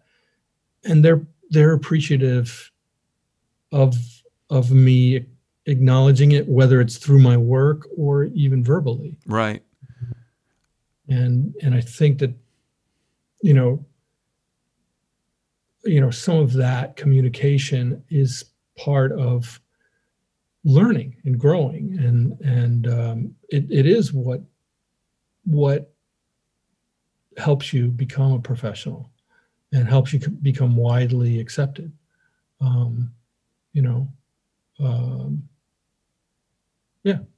Yeah, I think it's easy to sort of feel like, you know, mixers have got a style, and obviously we all hear things differently, but it's also the weirdest things that happen at the beginning of a mix can completely inform where that mix ends up. And it might be completely different from if that little thing didn't happen. Like for me, a lot of times it'll be something someone's written in the comments.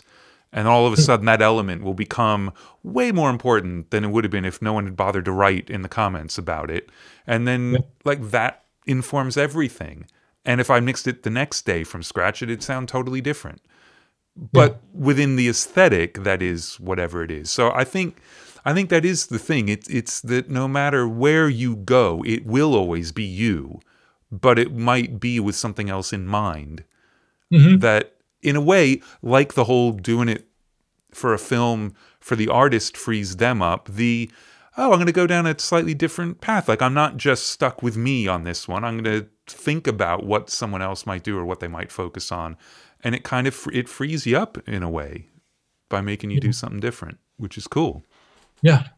I agree. Yeah.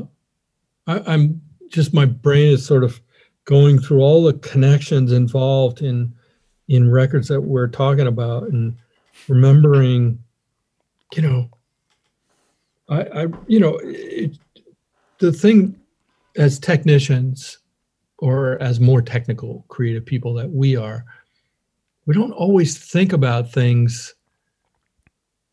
You know, when I think about creativity, I'm thinking about guitar arrangement, you know, percussion, you know, volumes and gluing this and making this, you know, arrangement work and things like that. But when you're at the level of a manager or label executive, and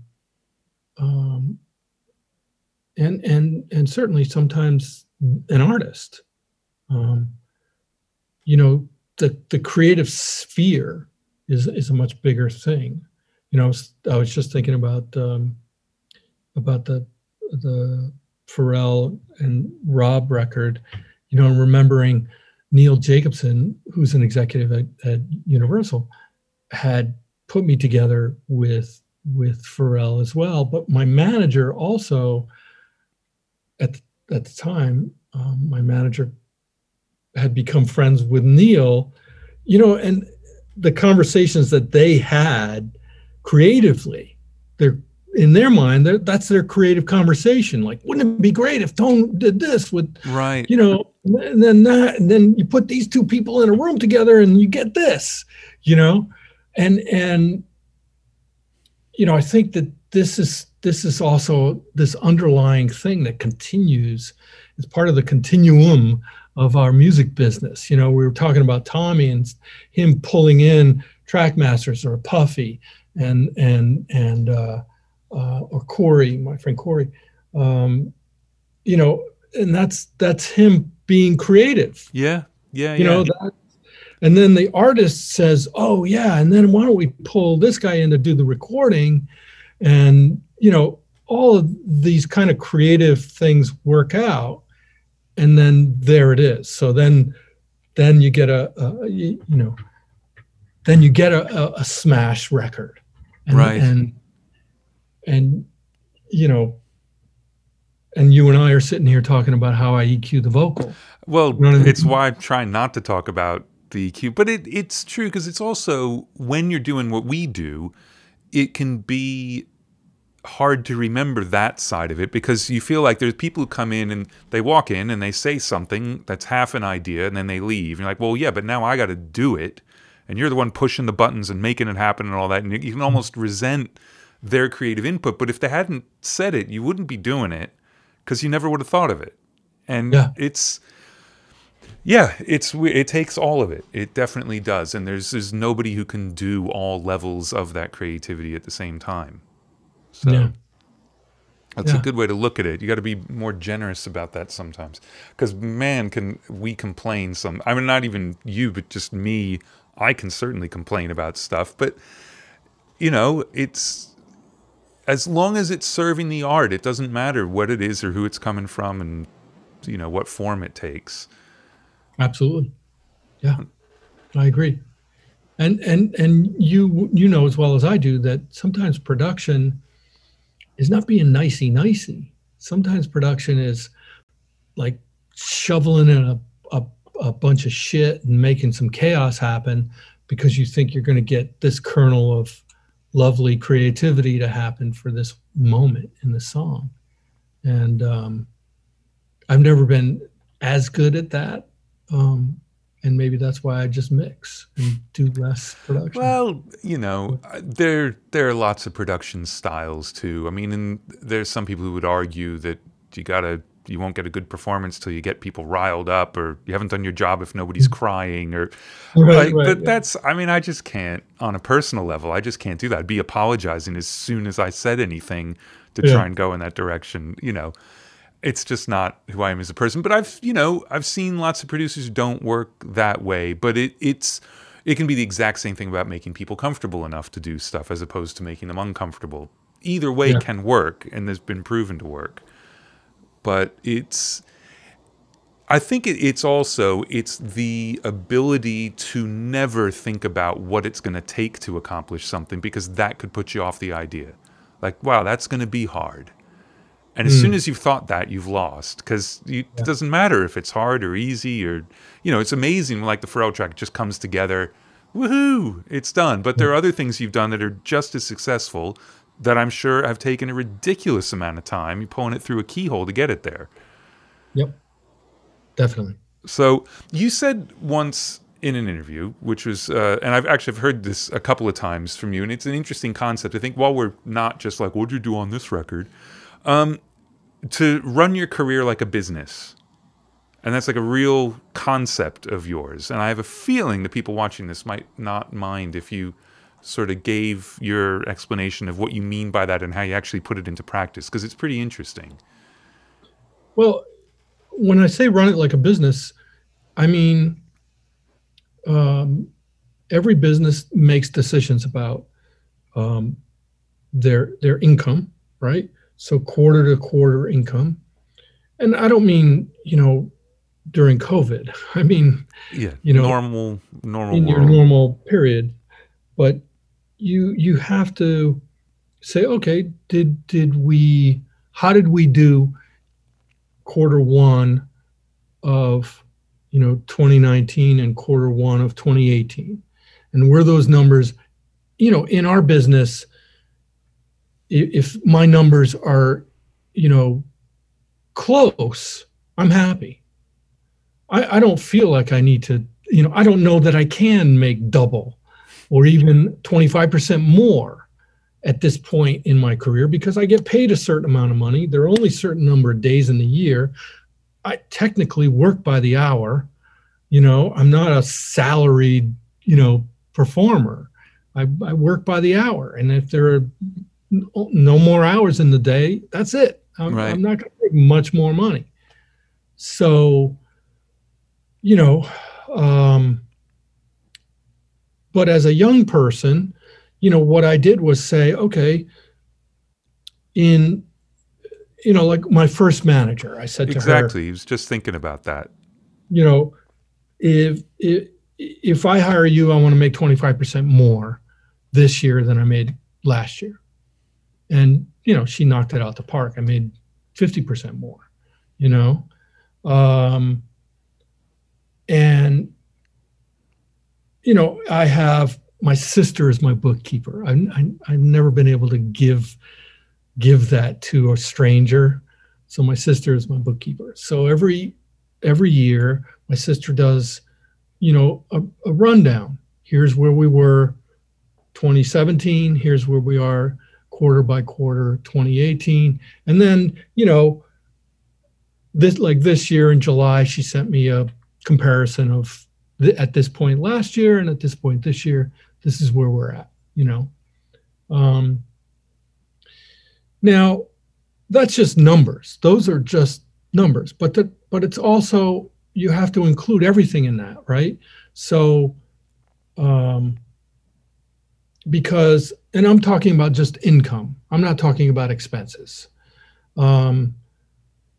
Because one of the things that I try to teach, whether I'm teaching, a seminar or whether I'm teaching my apprentices, one of the things I try to teach them is I have seen many people fail in this business.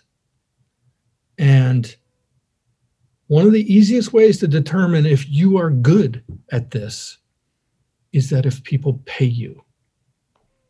And I can attest to that because people have paid me to do this job for a good many years. Now, have I had low periods? Yes. And what I look at in those low periods is, what am I doing wrong? What do I need to change? Either what is stagnant and needs to be upgraded, whether it be equipment or attitude or bringing in a new apprentice, or getting a bunch of new software. I don't know, but I have analyzed, performance of myself and my business in that way. And I think that all students should do that because, generally kids are taught like, oh, you can do anything you want in life. Right. And I'm sorry, it's just not true. It's just not. If you're not getting work, it's because you're not good enough. I'm sorry. And that doesn't mean that you're not good enough with the technology. Right. Yeah, you're not good enough at something though. Something is missing. Because you just might not be good enough at interpreting what somebody's looking for. You might not be good enough. You know what? They might not like the way you eat. I don't know what it is, but this is to be successful. It takes a lot of different things. You and I just don't sit here and tweak knobs. We communicate, we interpret, we make people feel comfortable with the way that we speak. We put our sentences together in a way that they understand.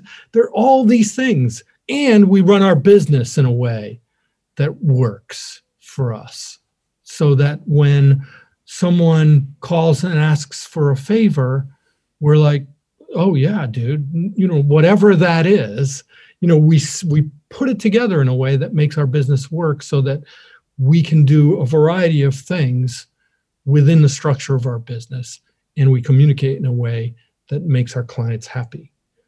Now, I know, and many people who have, whether they started at the same time as you, that are no longer doing it, or they have diverted to something else. That happens. Yeah. And all I can say there, I have maybe a couple friends in particular who have been trying to do this for too long. And I try to be honest with them, like, maybe you should get into something else. Maybe do something else. You're really good at this. Do that, maybe. And that's what I say to my close friends. My apprentices or my students, I'll be bluntly honest with them. I have had apprentices or wannabe apprentices in this room who I've said to, you talk too much. So you need to fix that. And now you can go. Right. And go fix that and go work. I've had one guy came here and I was like, you have a lot of opinions. I think you'd be a better manager. And I've also had people who, who have been great at engineering, but I just didn't want to be in a room with them. Right. And no one is willing to look at themselves in this way. No, it's such a random profession, seemingly, that it's very easy to blame it on luck. Everything is to do with luck, and that's why you're not working is bad luck. And, or there's that guy dislikes me. Yeah, and look, it might be true, but I love that you've got to hold yourself accountable for what's going on in your life, no matter if it's your fault or not. It doesn't matter. Yeah. You're the one living the life, and this is what's going on. And also, I love the fact that it's about setting goals with time limits on them to reassess that goal. And you can come back and reassess it and say, that was a stupid goal. Forget it. Yeah, that's right. New goal. But not just, I'm going to hit my head against this wall until I die, blaming other people for why there's a wall here in the first place. Right. Yeah, and I think the numbers help. You know, when when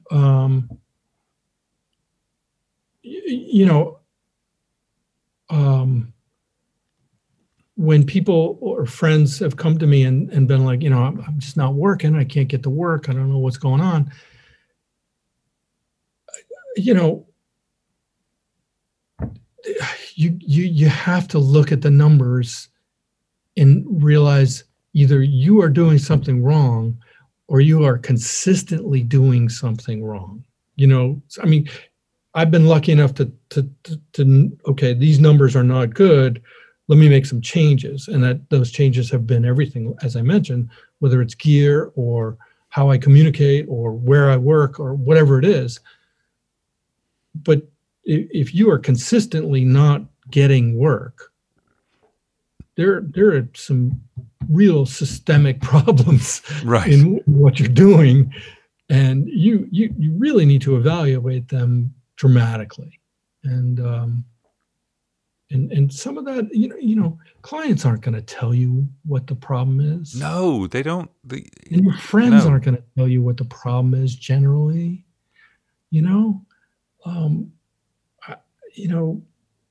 My partner, Steph, sometimes calls me the dream killer because, I try to be honest with people. They come in here, they've got a dream.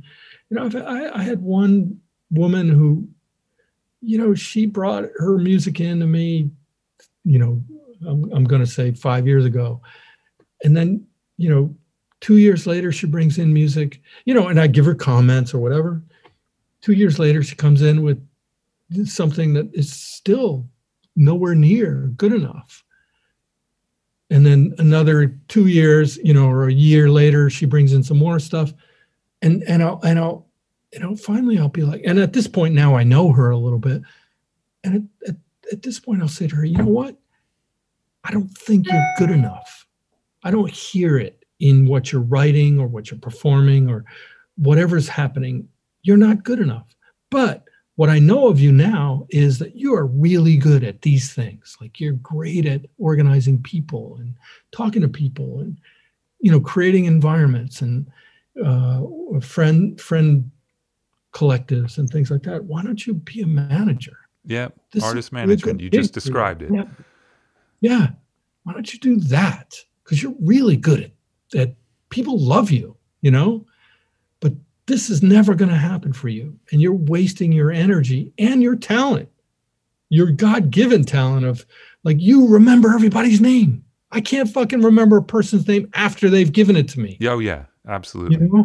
And the one thing a manager should be able to do is remember names. Like for years, they remember names. Yeah. And so, I've done that to other people. I had a woman came in, she was going to be my, personal assistant, executive assistant.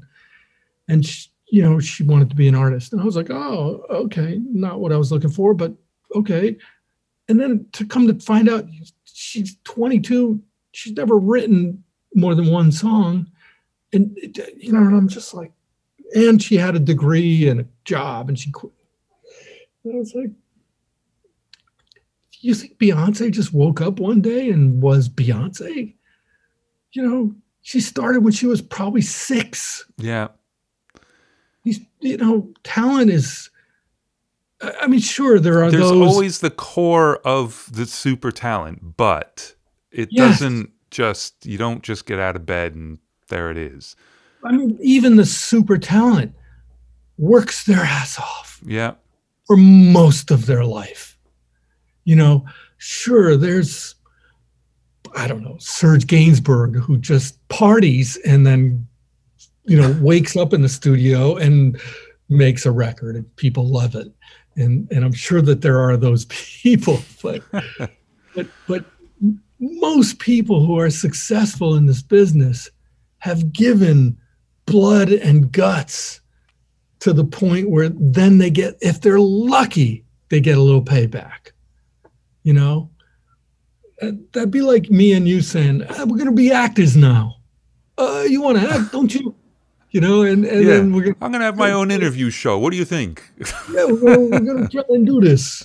Look, I'm not getting on late night TV anytime soon. Exactly. It's there's a lot of work that goes into it. But I really think that, what you're doing, okay, you're the dream killer, maybe, but pointing out to people what they're good at is something that actually needs to be done, because the thing that they're good at comes so naturally. They don't recognize that as that they're better than everyone else. They just think, oh, well, that's easy, instead of actually embracing it. Exactly. And, I've got some talent in my mixing, but none of it comes easily. And it takes me a huge amount of time and blah, blah, blah. Whereas, like, I can talk to people. So, okay, maybe I should be doing this instead, because it would be a hell of a lot easier. But people don't want to pay to have me talk to them. So that's not going to happen. But right. It's got to be really useful. And hopefully a lot of the people you're telling this to are actually taking it to heart. Because it's of course, they're getting some of the best advice they'll ever get in the middle of a conversation that is the hardest thing they've ever had to hear about themselves, even though it has the really useful, constructive stuff in it. But, I mean, have any of these people sort of, like, embraced it and gone on and kind of... There was a guy in France, at La Fabrique and Mix with the Masters, who, he played me his stuff, and it had lots of problems. And that happens, of course. And sometimes that's just the room or the speakers. Portugal the man. I mean, I'm blaming that on the room. It's the room. But he, we chatted and I got to know him a little bit and found out like he builds his own gear and he's got an electrical engineering degree and blah, blah, blah, blah, blah. And come to find out he's built gear for people and they love it and blah. And I was just like, wait, what? Huh? Like, you do this? Right. Like that's the gig. What, why do you disregard the thing that you're really freaking good at to go and do something that is really hard to make money at? And there's like, you're in a room full of, you're 14 people in this room who want to do it. Yeah. As well as the thousands of people every year that think they are it. And, it's like, you've got this gift, do this thing, and he actually had, he had sort of shifted his life and is doing that. And through another friend from Mix with the Masters, in that seminar, I found out that he's actually doing really well. Great. And building gear, repairing gear, and designing gear, which, is awesome, man. Yeah, that takes I'm a product talent. of it. I am a product of this idea of being told honestly whether or not you're fucking any good. Right. Yeah. Stop playing guitar, Tony. Yes. Stop playing guitar. You suck at it. But also, even throughout, my years as an assistant, being told, like, what are you doing here? Like, this method is not going to work. So in other words, my editing myself and what I'm strong at, what I'm not strong. Which is an important point, because it's not necessarily like, if it's not working out, go do something totally different. But you need to assess and figure out if it's a small tweak within the thing or if you really are going down the wrong road.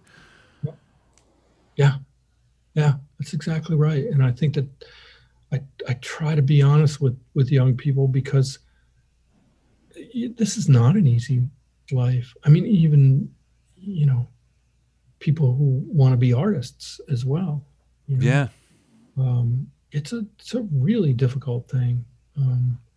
and I consider it a gift that I've had success, and I treasure it every day, and that's why I'm so diligent at, oh, am I doing good? Oh, have I listened to Justin when he tells me I'm doing something wrong, or there's a better method, or whoever it is that talks to me about my methodology or my technique. Well, I know we said Justin's a really nice guy, but he's kind of a dick like that, isn't he?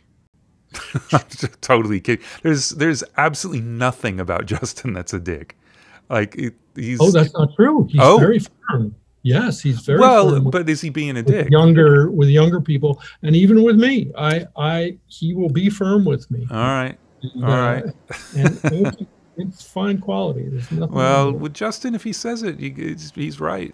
Well, we used to have this thing about Justin because. Don't worry, he can't hear you. I'm sure he's not watching. I'm positive he's not. Already heard all this, but he was never a big talker ever. But he actually continued to work with me on the Robbie Robertson stuff, and from even that early time, he would just throw out the one perfect, ball. It was just, we'd all be talking and joking and, jiving and, everybody trying to outwit each other. And Justin would just lob this perfect, yeah.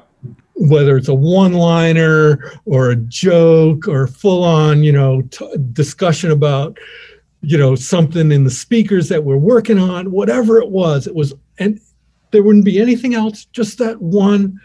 And we'd all just sit back and go, killed it. That was it. Justin, you're absolutely right. That's it. And he would do that consistently all the time. And it wasn't like he would been thinking about it over and over. No. Just perfect. Boom. Yeah. Unbelievable. Yeah, he's the epitome of, if you don't have something worth saying, don't say anything. And then he's got something worth saying. Yeah. And there are times that they're just gems. I wish I had them on tape because they were that good. Really, really just gems. And, Robbie Robertson, doesn't matter who's in the room. Right. Could be the biggest star. Just lobs one over and everybody's like, oh my God, that's the best. Either diffuses a tense situation or, totally illuminates what the actual problem is in the mix, or is just a joke. Right. Like a straight up, impressive joke. And you just it just makes the whole room go, oh my God, I'm so glad this guy's in the room. Right. And that's the gig. Yeah, that's the fucking gig. That is the gig. The people hiring us want to make sure, want to believe that we're the right person to be in the fucking room with them. Yeah. That's really what it is. Anyway. There you go. Did we get anything done? Did we get anything done? I don't know. We didn't mention the Dandy Warhols yet. Warhols. Yeah, Fitz and the Tantrums didn't talk about them. Oh, yeah. Fitz and the Tantrums. I mean, but look, like I say, we could do that, but it just feels like me going. It's like the Chris Farley interviews where it's like, so you worked with Weezer. What was that like? That was cool, huh? So we could just open this up to some questions. We can get Mark in here and get some questions from the people. All about questions. So let's do that. Enough of me blabbing. And I love this last chunk because I think it's really useful. You've got to learn how to think about your own career. And it goes for me as much as someone who's just starting out, because one of the questions that'll always come up, and maybe it's in this chat, is like, what advice would you give to someone starting out? And the advice is to just be honest with yourself at all times, really. Yeah. Because you can't predict what the situation's going to be. My guys often will talk about, buying gear. And that's one of those that you and I have probably both been, at times in our lives, not smart about. I mean, now I don't buy gear, man, unless it's going to make me money. I don't buy gear. Well, see, I was always fiscally terrified, which is why almost all my gear was vintage. Like I just couldn't. Yeah. I just couldn't make myself do it. I don't know if it's smart or scared, but there's tons of new stuff that I'd completely missed out on because I just wouldn't buy it. But oh yeah, I mean, look, I'm sitting next to a gigantic modular synth that really doesn't get switched on that much, but it's cool, and I love it. Yeah. So I've got a couple of those choice ones that'll never leave me, no matter what. But that's a nostalgia thing in some ways, and also just a pride thing. But I've had gear like I haven't turned that thing on in 3 years, man. Yeah. And now I'm just like, if it doesn't get used, it's gone. Right. Got to make me money. So don't buy gear, kids. That's what we're saying. It's like, the question is, what do I buy? Do I buy the mic pre, or do I buy the EQ, or what do I buy first? And everyone asks me that question, but I which mic pre is going to make you the most money? That's Well, yeah. I mean, look, if you want to buy it because you think it's great, that's cool. But it really, then you're buying it the same way someone who's nowhere near the business buying it is buying it. Your answer is exactly it. Which mic pre is going to make you more money? That's a work decision. Yeah. And that's the way you have to answer a question about, I want to be better at this job, so what do I buy? Yeah. Not, well, the Neve's got the warm sound. It's like, are you going to make money because you got a Neve? Or is it not going to make a difference at all? Yeah. You want to plug right into the back of your Apollo and it's fine. Yeah, absolutely. So, and the gear is awesome. I love it. But, having almost none of it left, it's like I'm missing it. It is just gear. Anyway, we don't have to go down that path too deeply. But should we get Mark in here and get some questions from people who actually have questions? Hi, Mark. Hello. Hey, Mark. How's it going? Good. This has been fascinating, guys. It's good. It's weird doing a part 2 because when it's all in one, it's like right from the beginning, you plow through. Whereas now I've had time, went back and watched a little bit of what we'd already done. Like, we don't need to. I'm glad we got on to just some more philosophy stuff. Yes. And big picture stuff. Yeah, definitely. I like your Chris Farley reference as well. Because that's me, except I'm not nearly as funny. Beyonce, cool. Yeah. Awesome. Okay, so Tony, kind of the same thing as last time. We have this platform called Crowdcast where the main chat room is, and people submit their questions, and then they vote each other's up and all that stuff. So you just start with the most voted question and go right through them. He's checking email right now, though. So. Oh, you know what? Okay. I promised that I would find the writer producer of the Weezer thing, Johnny. All right. So. Sorry, who is it? To mention that, Johnny Kaufman. Nice. Cool. There you go. Doing your own research. I'm ready. Whatever you guys tell me to do. You're going to read the question. Okay. Mark's going to read some questions. Okay. So this question comes from Joaquin, and he says, how do you approach very dynamic vocals? Example, singer with incredibly powerful voice from almost silent to very loud, or pop classical crossovers? How would you keep the vocal consistent but not crush it? Pop classical or pop classic crossover? Pop classical crossover. Just like super dynamic. I mean, we talk about Christina Aguilera, really. Yeah. So a lot of work is involved in a very dynamic vocal. In fact, I'm working with somebody right now who is very dynamic. And the way that I deal with it is, I'll try to make this short and sweet.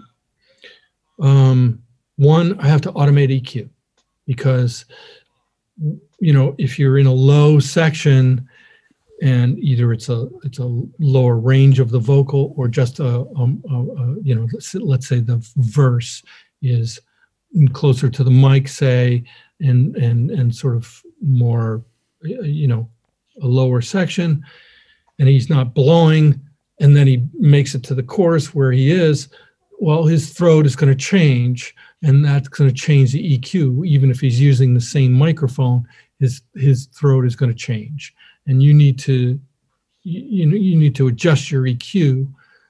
Obviously, in the verse, you're probably going to take out a little bit of the lows, maybe the low mids, and control that more either with a multiband compressor or automating the EQ. And then when he gets into the spot where he's squeezing his throat and pushing harder, you're going to allow some of that low frequency back into the EQ, or change the threshold of the multiband compressor, depending on which one you're using. And you're going to change your upper frequencies as well, because when he's singing lower, you're going to reduce some of the bottom end and push maybe a little bit of top. And then when he gets harder, you're going to maybe reduce a little bit of the higher mids and push the bottom in the EQ. That's one thing. Then there's also parallel EQ, which the master of parallel EQ is here with parallel particles, right? Parallel compression, yeah. I don't know. And did I say parallel EQ? Yeah. I meant parallel compression. That I'm massaging that, riding that, so that you never really want to hear too much parallel compression. You want it to be used in a way where you never lose the vocal, and you decide where that vocal is sitting, whether it's super close to the listener or further back. Because as the vocalist is pushing hard in the chorus, you're going to be pushing, obviously reverb is you're going to get more reverb. So you want to bring up that parallel compressor so that you don't lose the positioning of the vocalist, right? So that's the minute and a half version of what I do. But it is a lot of massaging, and it's a lot of work to get that right. And then there are those vocalists who are just amazing singers and have great mic technique, who you slap an LA2A on there and boom, you're done. Right. As I had said, Jason Mraz is one of those, and B actually is one of those as well. I mean, I could put an RS-124 on B and maybe a little bit of top end EQ here and there, or automating the EQ, and done, depending on the song, of course. Yeah. So nice. Yeah, great answer. Okay, our next question is from Chiao Carvalho, and he asks, tips on having a huge reverb but keeping the vocals in your face. Kind of might have answered this. When it sounds like the reverb and delays are only in the back and not on the vocal. Again, quick answer: automate your pre-delay on the voice. That'll help. Obviously, automate and ride your parallel compression. And I add and take away reverbs depending on what section I'm in. So I'll ride reverb, my long reverb or my short reverb, I'll ride them separately throughout the mix so that, that riding feels the way I want it to feel, but I'm hoping that it feels natural. Obviously, nothing that comes out of the speakers is natural, right? I mean, unless you're recording a jazz band and everybody's playing at the same time and they're in the same room and all the mics, there's nothing natural. It's like a movie, the footsteps are some guy with high heels on in a Foley room, right? It's the same thing with making records. Wait, what? You've just ruined movies for me. Every time he hears footsteps now, he's going to imagine a guy with high heels on. I'm going to imagine you with high heels. That's right, me with high heels. I almost booked a room by the month, an old Foley room, And I was like, this would be awesome, man. We could just like put footsteps and cool sound effects in our records. Anyway, but yeah, I mean, I'm trying to make it sound natural in an environment that is not. And I'm doing anything I can. And that is riding different kinds of EQs. You know, I might use a church for one thing, which is more stone, and then I might use a more woody thing for another section of the song. Obviously, making it sound as natural transitionally. I don't know if that answers it. Yeah, definitely. Actually, Joaquin just put in the chat, he says, I could cry right now. This is so helpful. Thanks for that 1.5 minutes of gold. So, great. Well, don't cry. Don't cry. Unless I killed his dream. Well, right. That's coming. Yeah. Okay. Here's a good one from Alejandro Alvarez. He asks, did you ever want to quit in your early days? And how do you stay motivated? Yeah, this is no different, you know, than being an artist. Every artist wants to quit. Every artist wants to give up. Every artist wants to jump off a cliff. That is part of our job. And I'm sure, Andrew, you feel very well. You've had children for a very long time, so you don't want to kill yourself. But no, but you contemplate. I mean, you know, and not being flippant about it, but yeah, it's brutal. It is brutal. Being, you know, I don't think of myself necessarily every day as an artist, but we are, and being an artist is a very difficult lifestyle, and we are being scrutinized every minute of every day, and that wears on you, even today. So it's a tough life.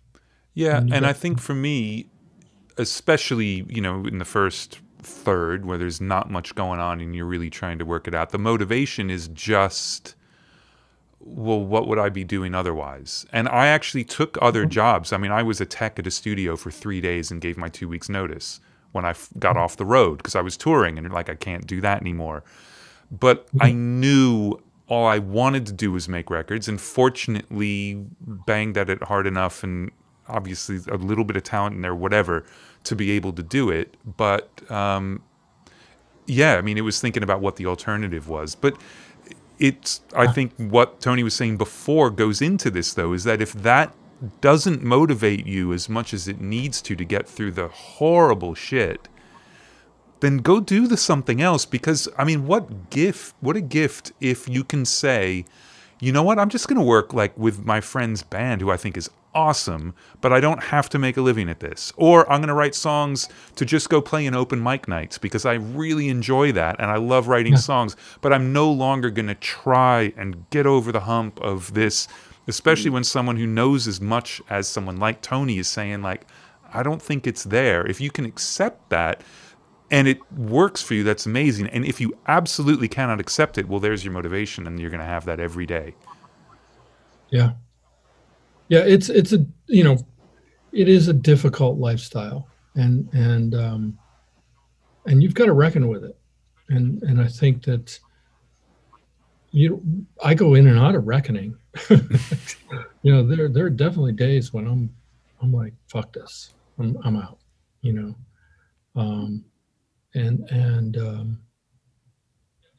yeah, so it's a tough one. Yeah.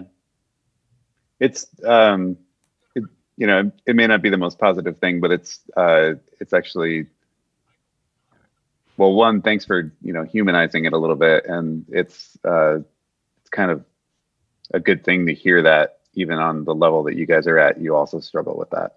Oh, absolutely. But it's like, I think you're a great example of someone who deals with it really well. Instead of sitting home and being a mixer, but you're still working your way up and just like, well, you know, it's not happening yet. How come not blah, blah, blah. You found other things to do. And like, and the stuff you're doing at Pure Mix is amazing. And all of that is helping you with the actual mixing part. So diversifying isn't giving up. Yeah. You know, it's actually really helping you. I mean, I don't think you would have run into John Paterno, who I know you've been doing some stuff with, and it's it's smart. It's smart to be, if you're driven to do it, then put that energy into doing stuff. And if the stuff can't be making hit records, then do something around it that could help you get there. Yeah, it's been like rocket fuel for me. It's crazy. Yeah. Just, I mean, obviously, like getting in the room with you guys and just even on the video sheets, just being able to be in the room with you and watch that stuff happen in real time and all of that's just been incredible. Like I felt like my progression as an engineer just went through the roof there. But awesome. I just want to add, you know, in and out of the frustration, I've also, you know, yes, I've asked myself, what else am I going to do? But one of the things that I've always realized is I just want to be involved in some creative process, primarily musically, because that's what I do and like. But, you know, if somebody had said to me early in my career, you're not good enough or whatever, or I just didn't get enough work, I'm sure I would have been doing some tweaky, geary, musically thingy in my life. It's not like I would have been a real estate or, you know, this is what I do. This is what I like. This is who I am. So I think that, yes, it's smart to assess, but it's also, you know, it's okay to be comfortable in some realm of if this is what you like to do, realize that there's a comfort zone there too. Right. Absolutely. Awesome. Okay, so let's do another question from these guys. This would be interesting. It'd be neat to see what you guys are doing these days with it. So this another one from Alejandro. He says, "Hello, Andrew and Tony. What advice would you give to clients when sending mixes to you or other engineers?" When sending mixes, or like sending the stuff to be mixed? I think that he means the stuff to be mixed, since he says clients. So. Tony? So do you guys have like, how do you request files from people? And I mean, I could be specific. I've got like a little one-page thing that my manager sends that nobody ever reads. I personally want the Pro Tools session that made the rough mix that you've sent me that everybody's listening to. I need to open it up and it needs to sound like that. I know Pro Tools well enough that I'm fine to get your slightly messy session as long as tracks are named. Fine, leave the routing, leave the automation. I can sift through it. Other people will want the stuff flattened, but it still has to sound that way. And it's rough mixes are not rough mixes. They're so involved, and none of that happened in the recording process. It's all in the mixing process. That's how I want stuff. And if it can't be in Pro Tools, then it's a bucket full of WAV files that's processed and unprocessed. But if I decide to use the processed, it's going to sound like where you left off. And then I can always go back and undo things. So that's how I like to get it. Exactly. Yep. I mean, yeah. I could add only one thing to that, and that is, you know, my assumption is that the artist has been involved in that process. I know most of the artists I work with are involved in that pre-mixing stages. The last thing I want to do is, you know, try to recreate something that they love, that they've been living with for a year. You know, I don't want to have to recreate it. I can, but I prefer not to. Well, like you're talking about the Pharrell tracks you get, where it's like, okay, don't mess with this, this, and this. There's a huge difference between don't change this, this, and this, or you better make those three things sound exactly the way I did. And like, that's ridiculous. It's ridiculous. If you spent the time, you've spent the time. And I think it's for other engineers working on projects that can be really difficult. For the tracking engineer who feels as though, well, hold on, I've mixed the record, but now you're sending it to someone else and they want to strip the stuff off. But And I've definitely been on the other end of this. I've tracked lots and lots of records that I did not get to mix. That is part of the production process. It doesn't matter if you're mixing. I mean, you talk about the stuff that we would get from Stuart on. I mean, I've only had experience with 2 tracks, but EXO and No Angels showed up like, you sure this still needs mixing? And then once you get into it, you realize like, oh, here's what I can do and what I can do. But so advanced, so much automation and creative stuff going on that was just Sonic's. But he's making the record. You don't strip the stuff off. Yeah. Yep. Exactly. Awesome. Cool. But you got to name the tracks. You can't send stuff out that says Audio 1.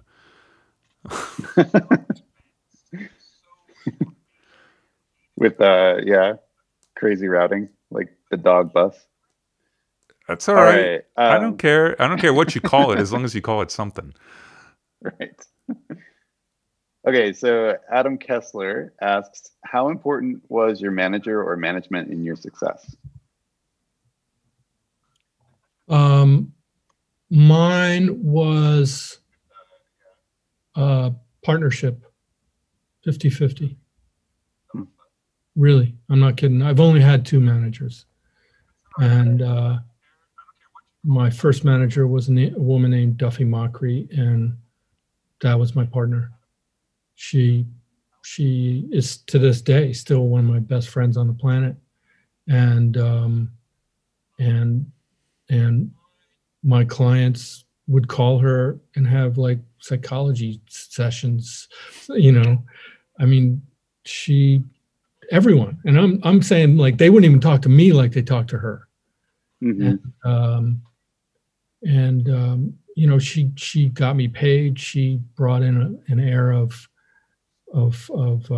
professionalism that I probably didn't have. And my current manager, Jason, same thing. Just he's my partner, and we're doing this together. This is our business. He's got other guys. Duffy didn't have as many other people as Jason does, but nonetheless, I feel it's a partnership, and we're trying to run a business together, and I make decisions together. I ultimately, it's my decision in the end what to do, but no, it's very, very important for me. It has been.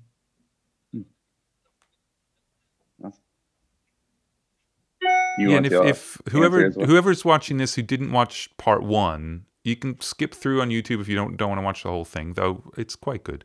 But there's a big conversation about how you ended up being with Duffy. So I think it's definitely worth watching. It's a great explanation of the dynamic of how that can happen.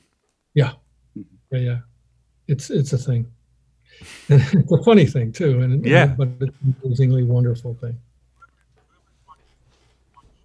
Awesome. Do you have anything to add to that, Andrew?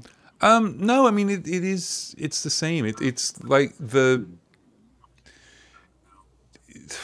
I mean, there are a million different ways to think about how it is, but I love the way Tony describes it, because you've got someone involved in your career, because that's the deal. You're not, especially when they have a larger roster, like you're not involved in their career really. They're involved in your career more, but it's a partnership, and they're there because they have skills you don't have. They can do things that you cannot do, and you've got to realize that. And it's a weird thing, especially when you're younger, where it's like getting a manager seems like, oh, now I'll finally work. And like, well, but that's not the way that works either. I mean, one of the very first things Frank McDonough ever said to me was, I don't get people work. Now, that's not true. There's tons of work that's come through him because he's got relationships I would never have. And someone will send him stuff and say, who you got that's good for this or whatever. And he can get me work that I want sometimes that I couldn't possibly get myself, because he's good at talking to people.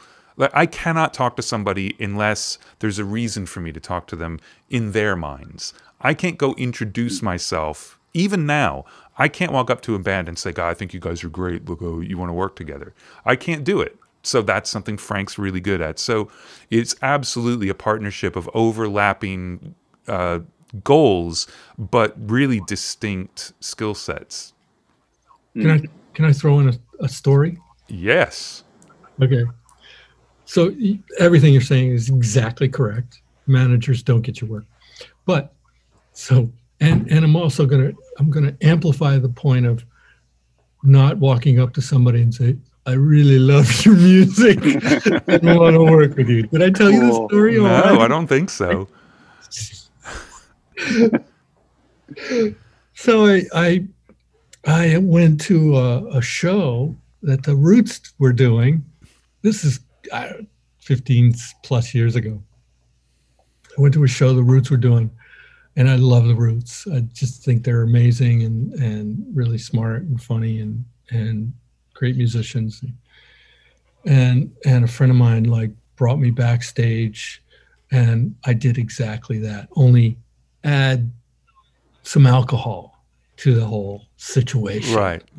And probably some weed, and then I'm in their fucking dressing room, and the show's over. They just did their set, and I'm just like, I love you guys. I really want to work with you. Here's my I don't know if I gave him my number or whatever. Just and how'd that go? Do it. Just don't. To this day, and I tell people freely, just don't do it.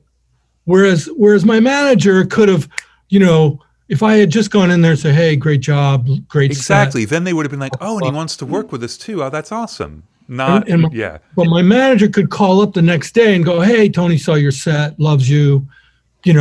She has no problem making cold calls, But you and I sitting there saying, really, really dig this way, this record, because really all you're doing is saying whoever they made a record with previously was really good and you should use them. Do you know what I'm saying? Yeah. Where the manager's going to call up and go, yo, you need Tony. You know what I'm saying? Yeah. And you're never as well informed as you should be. And it's because I'd completely forgotten about this. But so a friend of mine, Joel Shear, amazing guitar player, he lives in LA, and he had a band, and we did an EP, and we did a residency at the Viper Room. So we're playing like every Monday for a month or once a month for 4, whatever it was. So Joel's friends with Damien Rice. And so Damien comes over. Now, this is before the first album has even come out, Damien's album. And so Damien's like, hey, well, I'll open. Because it's just our night, like whatever. So Damien's going to open. And he did a cover of Creep. And it was like, everything Damien does, it was just jaw-dropping, holy shit. And I talked to him a little bit beforehand because Joel's like, hey, it's my friend Damien. He's a singer. He's going to do a song tonight. Like, okay, great.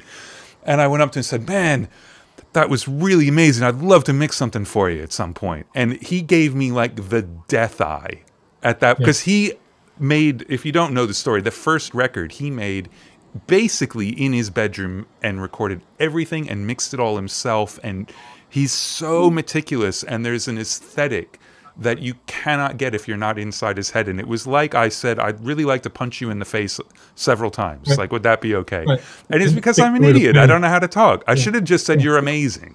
Yeah. It's all you need. Just let the manager do the fucking talking. Yeah. So that's it. So that's it. So that's don't drink and don't tell people that you want to work with them. Just tell them how much you love them. Oh, you're really good, man. Yeah. Right. It's fucking awesome. I really love your set, man. We had the manager at Flux on for a live stream during the whole stay-at-home thing, and he actually had a really, really good tip about just drinking at parties and shows in general, which was just like a reminder that it's like you are basically working in that moment. Right. If you're at a show, if you're at a networking event, you're on the clock. So, make sure you can perform, kind of a thing. Yep. Yeah. Don't get sloppy. Right. Okay. So somebody just pointed out that Mole came through. I think Oh he's yeah, gone. well, Mole and Squid had a really good fight earlier. They also, I wasn't going to interrupt Tony, but they've taken to now, they can't be bothered to go around to the cat door, so they just meow at the window. And for about 10 minutes, they're like looking at me. Normally I let them in, and they must be thinking like, what a dick, what's going on?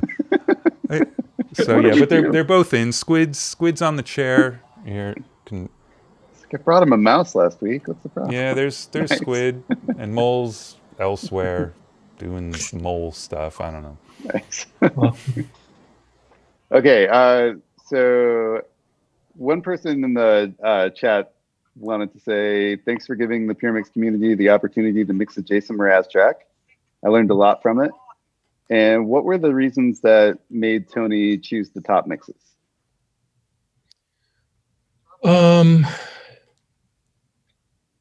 You know, the choices I made were based around how I thought they paid attention to the song and the performance and their execution of that. I think that I think overall it felt like people were trying to do my mix. And whenever I thought somebody was trying to do their own thing or step out, I thought that was a positive. And yeah, that's how I would judge anybody's work, including my own. Mm-hmm. Yeah, I think it's really important. I mentioned this earlier that if we mix the same song twice in a row, we would not do the same thing. Yeah, you start down a road with the very first thing you do, and that informs everything that happens. Getting a phone call halfway through informs them. Like everything that happens, mixing is pretty random, actually.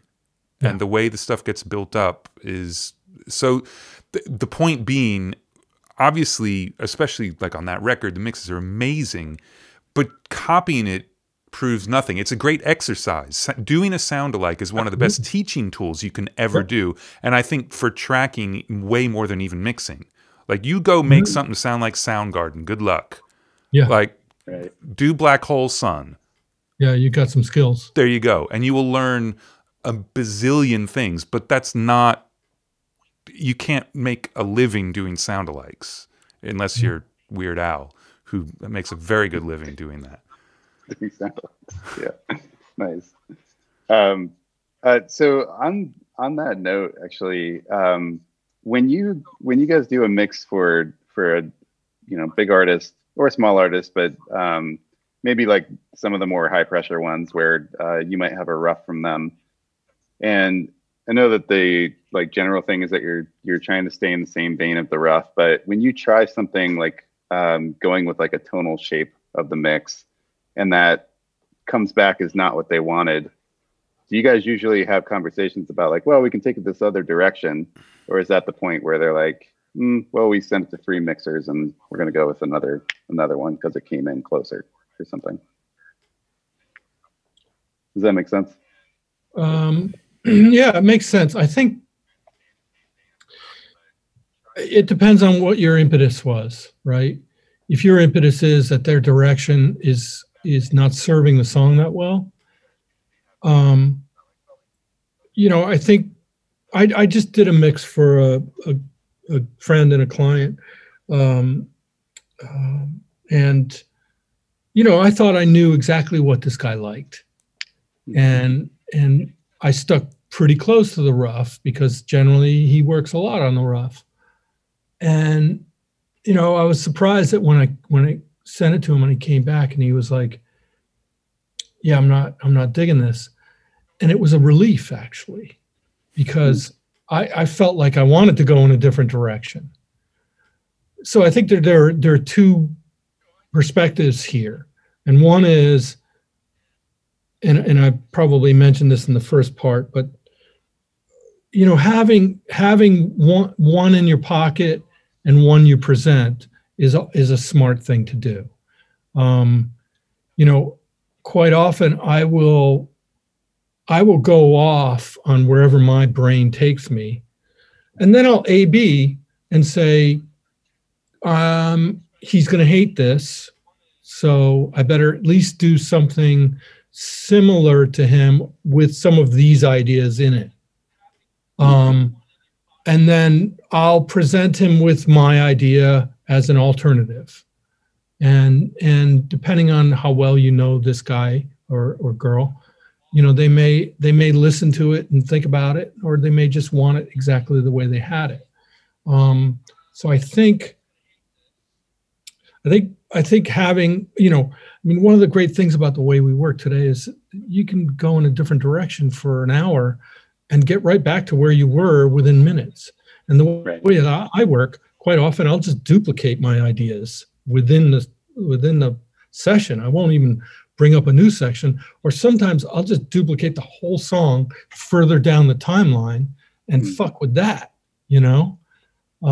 So I think that as long as your process is trying to serve the song and be creative and be interesting, then I think that that's always something that they should listen to. And you can, you know, it's fine to sort of polish something they've sent you and make it better and make it interesting or more interesting. But if you really want to try something new, that's fine too, but offer it maybe as an alternative. And I think the tail end of your question is actually a really important thing to talk about too, because this goes back to that Ricky Martin mix. If it's just like, well, no, what this other guy did was closer, so you're out of here, that situation is ignoring the fact that the mix has to be a collaboration. It can't just be like what came out of my head on my first pass is going to be perfect, because if that's the case, like, well, I won't even send it to you. I'm just going to send it straight to mastering, right? Because whatever I do is going to be perfect. And like I've said several times already, what we do is going to be different every time we do it. If they had decided that Tony was the guy on that mix, he would have nailed it and it would have been huge. And it's not like Tony was the wrong guy. It was just the wrong situation. And nobody in that situation was going to be the person who was going to finish the mix. So I think it's tough when you're not at a high enough level to just say, look, hire me or whatever. But the shootout thing is a disaster. Always. It sucks and is completely random. And you don't learn enough from a shootout to actually know if someone's the right person to mix your record.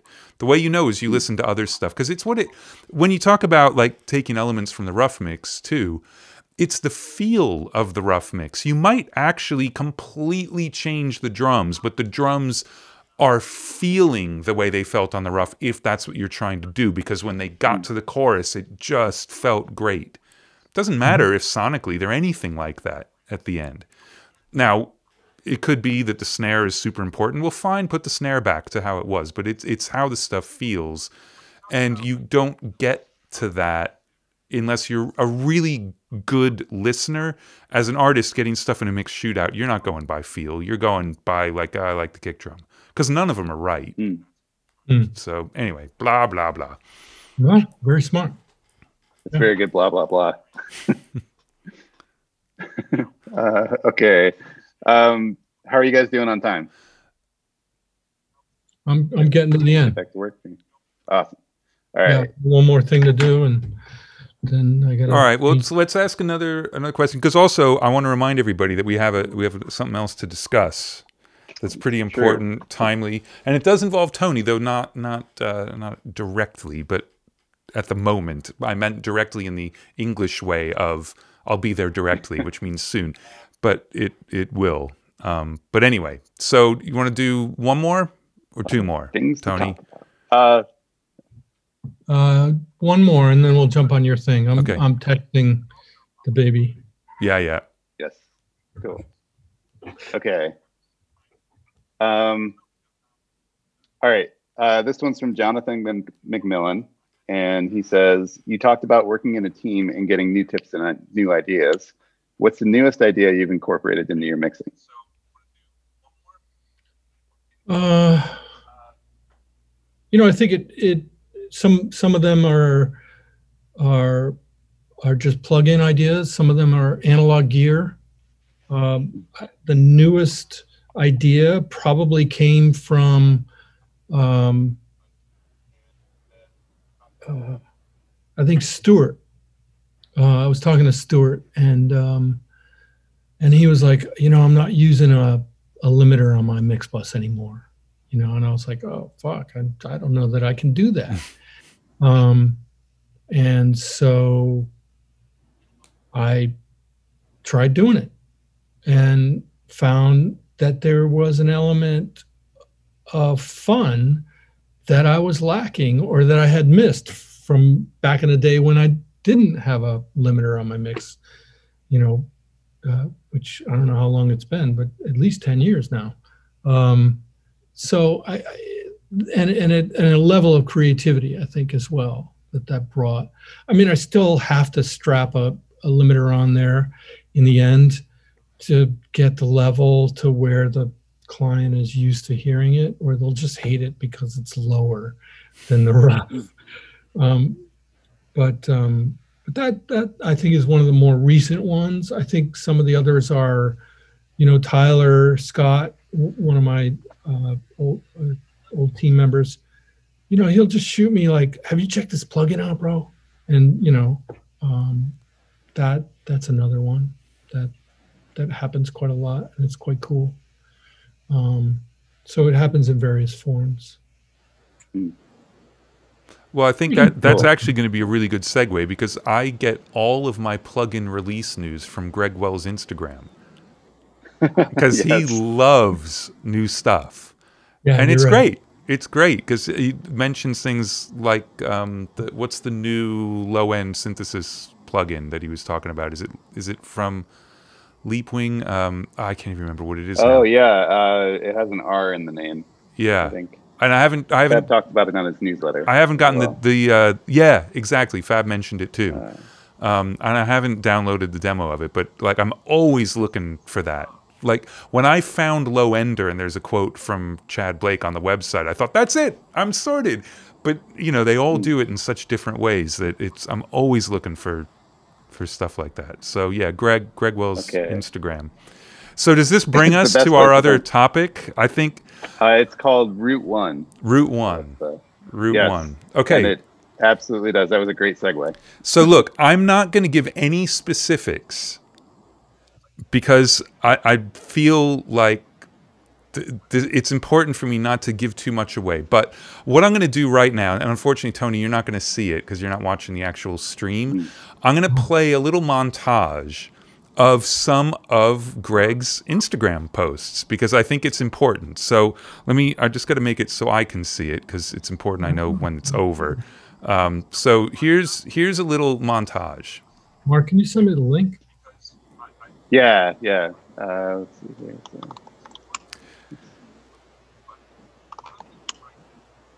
Hopefully I can get it quick enough. Montage, man. It's a montage of Greg's got way too much time on his hands, basically. I'm saying. Okay. Man. It's in our chat in the Zoom. Okay. So the hashtag on every single one of these is, you've seen him on a couple of these, is release the interview. And I'm not going to respond to that, but I just want to get to the end of this. Like, why am I the Wookiee? Why? I love the one on top of the tank. Yeah. And then when he got Guillaume involved as Curly in the Three Stooges one, I think that's when Guillaume just lost his mind. He's like, well, that's it. Yeah. So, all right. So you've seen that, and I've got one thing I will say to that, and one thing only, and this is what I would say to that.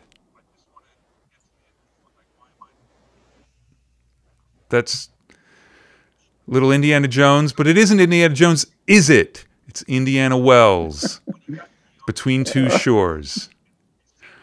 That's all I'm going to say. There's going to be, you keep an eye out all week. There's something. And next week, after interviewing Susan Rogers, which should be absolutely amazing. If you don't know about Susan Rogers, do a quick little Wikipedia, and we're going to get into some shit because she has made some amazing records, but now she's been teaching for years and does amazing research into the way humans hear and listen and respond to things. So that's going to be really, really good. But then after that, there will be a little something to do with everything you've just seen. And that's it. I don't want to say anymore. Tony knows what I'm talking about. Greg definitely knows what I'm talking about. And I think we'll just leave it at that. Is that all too cryptic, Mark? Awesome. Is that good? Oh, I think it's pretty good. I would continue watching Greg's Instagram because who knows what he's going to do. It's also probably the best Instagram that's on Instagram. Yeah, and this is part of why we've waited so long to do what we're doing, because it's kept Greg creative and given him something to do, because he has nothing else to do with all of his work and children and, and all his photoshopping. Yeah. So. Right. Yeah. So, it looks like the chat room's figuring it out. They know the name of the show. Yeah. Well, is it a show? You never know. Right. True. So yeah, keep an eye on that. Keep an eye on the Pure Mix Instagram, and you guys will find out what it is. And also next week. This should be a good week, and it'll be a really fun thing at the end of next week's interview. And next week's interview is going to be great anyway. So Tony, thank you so much for all your time now twice. Thank you, Tony. I think added up, you're kind of at one of the longest we've had. Oh, okay. That makes me feel better. Yeah, because you what you get for that is absolutely nothing. Just less time of your own, basically. Well, I get to hang out with you both, and that's a big deal. And chat with everybody. So it was fun. Well, it's been awesome, and I'm gonna try to learn not to do the Chris Farley thing from now on, because we'll get to some other stuff. All right, I'm gonna put on the thanks for watching thing, and that will do this. So, all right, thanks everybody. See you next week. You may have heard some awkward silences towards the end of that. They weren't awkward if you had picture. So what was going on there is we were introducing the first episode of Between Two Shores, featuring a very abrasive interview with Greg Wells. If you'd like something a little gentler, please join me for the next episode for a fantastic conversation with Dr. Susan Rogers.